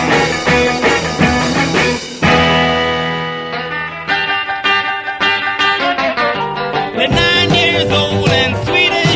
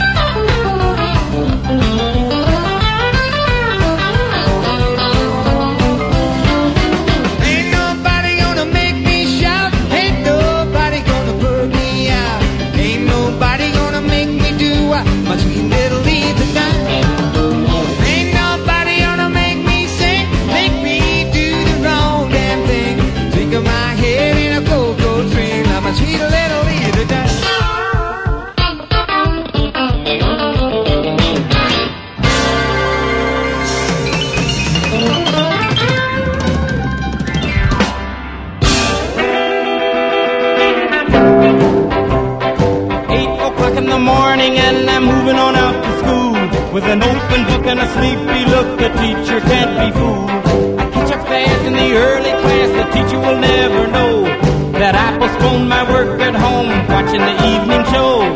Hey there, Anthony boy, why you in such a rush? The girl, she wanna talk to you, look at him, he's a blush. 3 o'clock in the afternoon completes a day of school.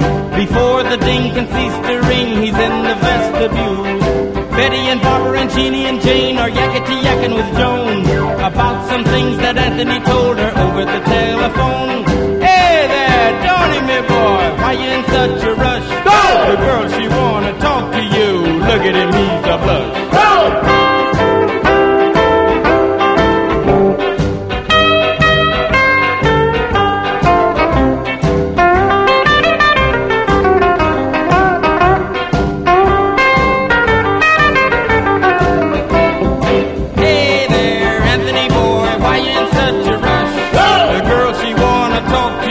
Look at him, how he blushed. Betty told me the secret that I had told her not to tell. Now that you know she knows, I know you know that all is well. Come, Johnny, me boy, don't let him get in your hair. With a good education, you may become a multi-millionaire. Hey there, Anthony boy, why you in such a rush? The girl, she wanna talk to you, look at him, he's a blush. The great one singing about yours truly. Yeah, Anthony Boy. That's right, from Chuck Berry is on top. Self-indulgent there. A little self-indulgent. Hey, you know what? It's Chuck Berry. That's right. So indulge out the yin-yang, pal. That is Anthony's Boy from Chuck Berry is on top from 1959 during his Chess Records days. I didn't play a single Chuck Berry song in that set that was recorded after 1960. I'm proud of that.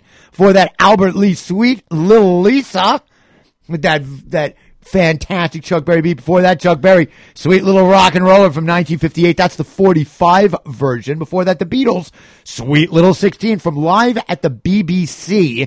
Before that, Chuck Berry, Rip It Up. Yeah, he's doing a little Richard song there. There was a bet going on between, I think it was Little Richard, Chuck Berry, and Jerry Lee Lewis about who was gonna live the longest. So now it's down. I think Jerry Lee Lewis may wind up surprisingly being the last man standing. Before that, the Rolling Stones' Carol from England's newest hitmakers. That was the Rolling Stones' second album. And kicking off the set, Chuck Berry, Guitar Boogie from 1 Dozen Berries, which was his 1958 album, also on the Chess Records. So there you go. A little, had to do it. Of course. Had to do it. He deserves it. Yeah, he's Chuck Berry. So before we split, and I've got a great finishing song, a brand new track's not even released, but there are a couple of goodbyes. A couple of people passed away, New York City icons. First one is Jimmy Breslin, who is literally a fucking hero, okay? He wrote, he actually wrote a column. I was telling you about this a couple of minutes ago. He wrote a column about the guy who dug the grave for JFK's grave. Casket. Okay. To put the casket in. And that's what he was great at. He wrote about the big news stories from the perspective of the average New Yorker. And just, she's a tremendous loss, okay? And I had written down, I said that for people who think that, nobody like him is going to come along again, I think that's pessimistic because we need somebody like him to come along again. We need people like him to carry that torch. What's the perspective of the average guy on all this big shit that people are talking about? Which is what I was talking about earlier with oil. All these big guys want to do this. How's it affect me and you? Average Joe.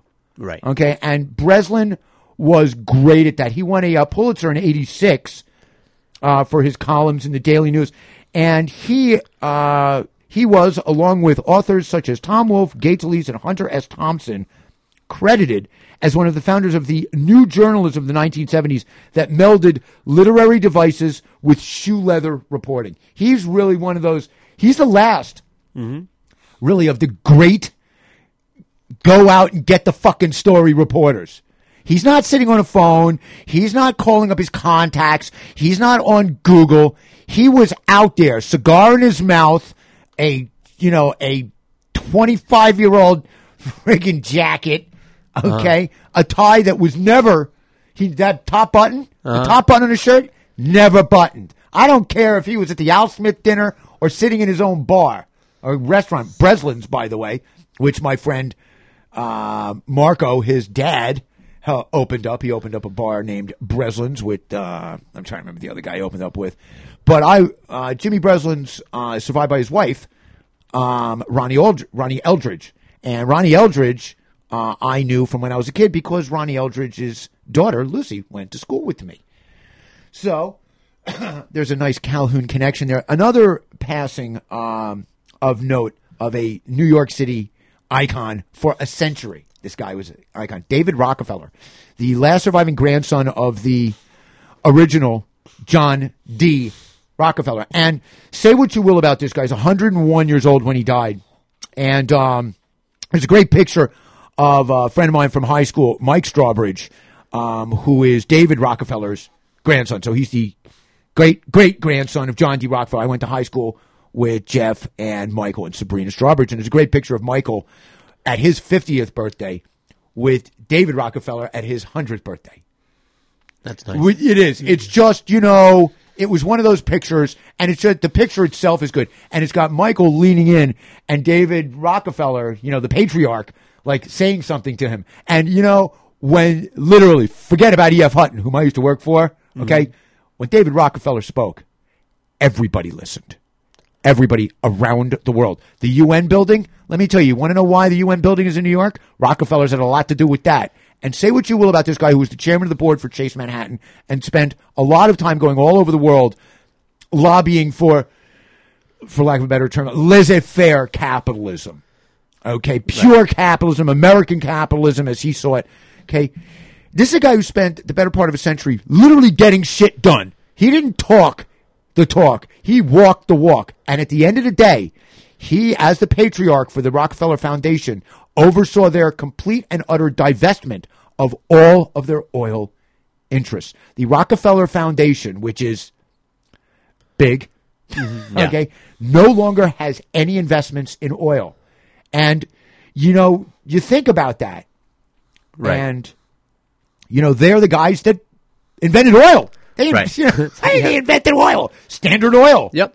Okay? And now they have no interest. And I think that is a lesson that we should be learning here in America. Okay? Because the people that originally founded it have recognized over the years that, they profited from it as well as anybody can. I mean, John D. Rockefeller at one point was the richest man in the world, I think. Okay? And now they say oil bad. Oil bad. Yeah. Oil the is same bad. way the same way that Warren Buffett says derivatives bad. He had derivatives in his portfolio. Now, we need to pay attention to these people, and and we need to pay more attention to these people at the end of their lives when they have, when they've gotten past the how much money can I make and is my family going to be taken care of for generations to come, and then they settle in and go, okay, hold on a second, what can I do that's really good as a legacy for humanity? Andrew Carnegie, the man who dies rich, dies disgraced. Carnegie, and literally. If anybody else had said that, you'd go, hey, what do you know? Yeah, but it's Dale. Right. He's the guy, Steel. Sure. Yeah, U.S. Steel. You think about the people that invented this country. Those guys. The Roeblings, okay? The guys who built the Brooklyn Bridge, he made his fortune before he built the Brooklyn Bridge on steel wiring. That's how he made his money, based on the steel that Carnegie was producing. These guys, and they gave away bazillions of dollars, and their families have transformed themselves into philanthropic, just mega philanthropic people. And so I'm proud to say that I am friends with, several people from the Rockefeller family, because at the end of the day, they've done the right thing. They have come full circle and done the right, and I'm proud of that. Yep. My friends, Jeff and Michael, good job, guys, because I know they're part of that. I know Jeff for a fact is like, oil bad, Elon Musk good. Okay. Excellent. Yeah, I got to give Elon Musk a call and see if I can get him to sponsor this show. Absolutely. He's a good guy. He's a good guy. What's it going to cost him? Yeah. What, 20, 30 grand a week? Yeah, a couple reals here and there. Couple of reals, right. Yeah, a couple of billion reals. That's a callback in the comedy business. That's exactly it. So, what I did is I figured I would finish up the show with a song that I think is going to become an instant classic. Okay? Especially for old school, born and bred New Yorkers like myself. This is a track from Garland Jeffries. And I played a track of his after I got back from New York. I met him when I was home for Thanksgiving. And I was lucky enough to have be invited to dinner by my friend Tom Semioli, and Garland Jeffries was at the dinner, and he wrote, he had that big song "Wild in the Streets." It was a skater anthem. That was it. Yeah. Remember I told you about that, Skater Boy? Mm-hmm. It's a skater anthem, and he is now come out. He's about to come out. It's April the 28th is the release date for his brand new CD. It's called 14 Steps to Harlem, and I've chosen the title track from that. And there's some interesting connections on here because Laurie Anderson plays violin. All right. On this, Garland Jeffries went to college at Syracuse University with Lou Reed. That's All where right. they met. And also on this is Mark Bosch on guitar. Now, Mark Bosch is the guitar player for Ian Hunter's Ramp Band. That also happened, and the bass player for that band is my very good friend, Paul Page. So there's a little bit of a connection there. Also, his daughter, Savannah, sings on this. Garland Jeffries' daughter, Savannah Jeffries, sings on this. She does a duet. There's some really cool tracks on there. He does a couple of covers. He does a cover on this of Question Mark and Mysterians, 96 Tears. 6 Degrees of Tony Coleman tie in there. Yeah. All right. I got a good friend of mine, Roger Hitz. His brother was the bass player for Question Mark and the Mysterians for a while. There we go. I got 6 Degrees going on all over the place. But this is a CD, especially for New Yorkers, but anybody who appreciates songs that tell a tale, songs that have a story behind it, that have emotion built into it, this is a CD that I can't wait to get the rest of the CD. I've only gotten this one teaser track, and I'm very grateful to Garland and his wife, actually, who sent to me. I believe Garland's about to go on tour. For all you people who want to know what a true storyteller in the Lou Reed tradition, that kind of thing where, one of the songs, I've played this on the song before, Waiting for the Man. I'm waiting for the man. Waiting for the man.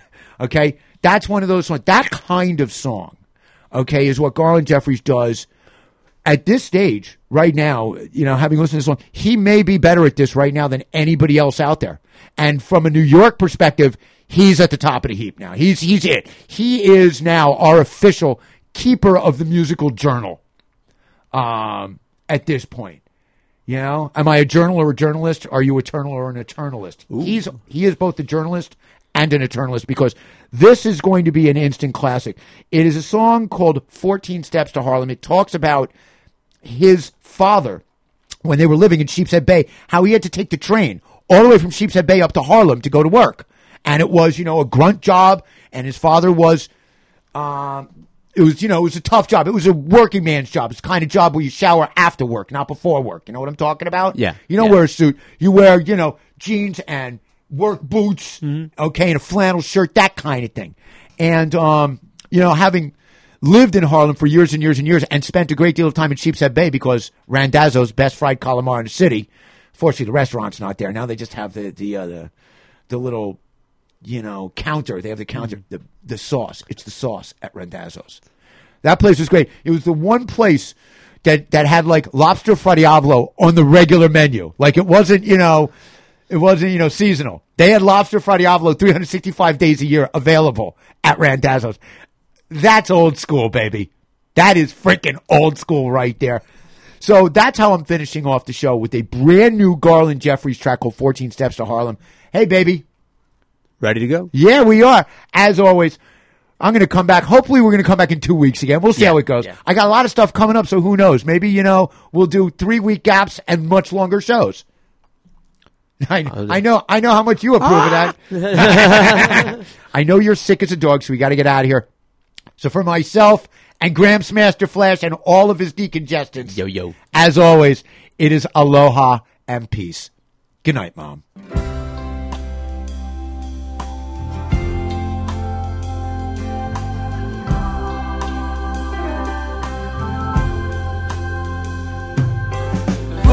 Steps to Harlem, 14 steps, 14 steps to Harlem, 14 steps.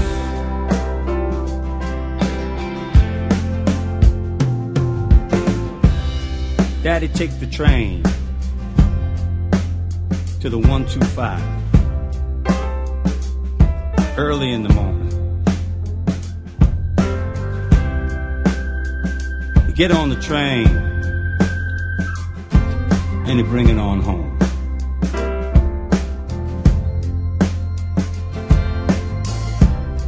Mama worked in a sugar factory.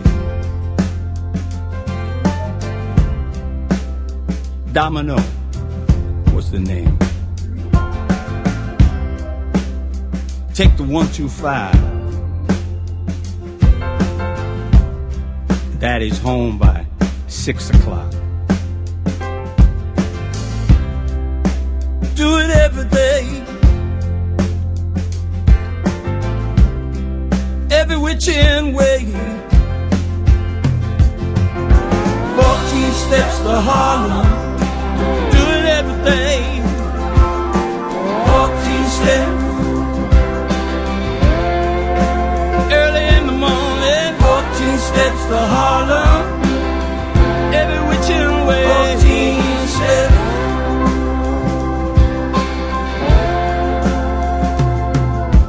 Daddy went to Harlem. He went to work each day. Daddy did what all daddies do, working for $1. Lucky he had a job, hoping he'd hit the number, taking no vacation. He's waiting at the station, all the way from Sheepshead Bay. Sheepshead Bay to Harlem, just to keep the family alive.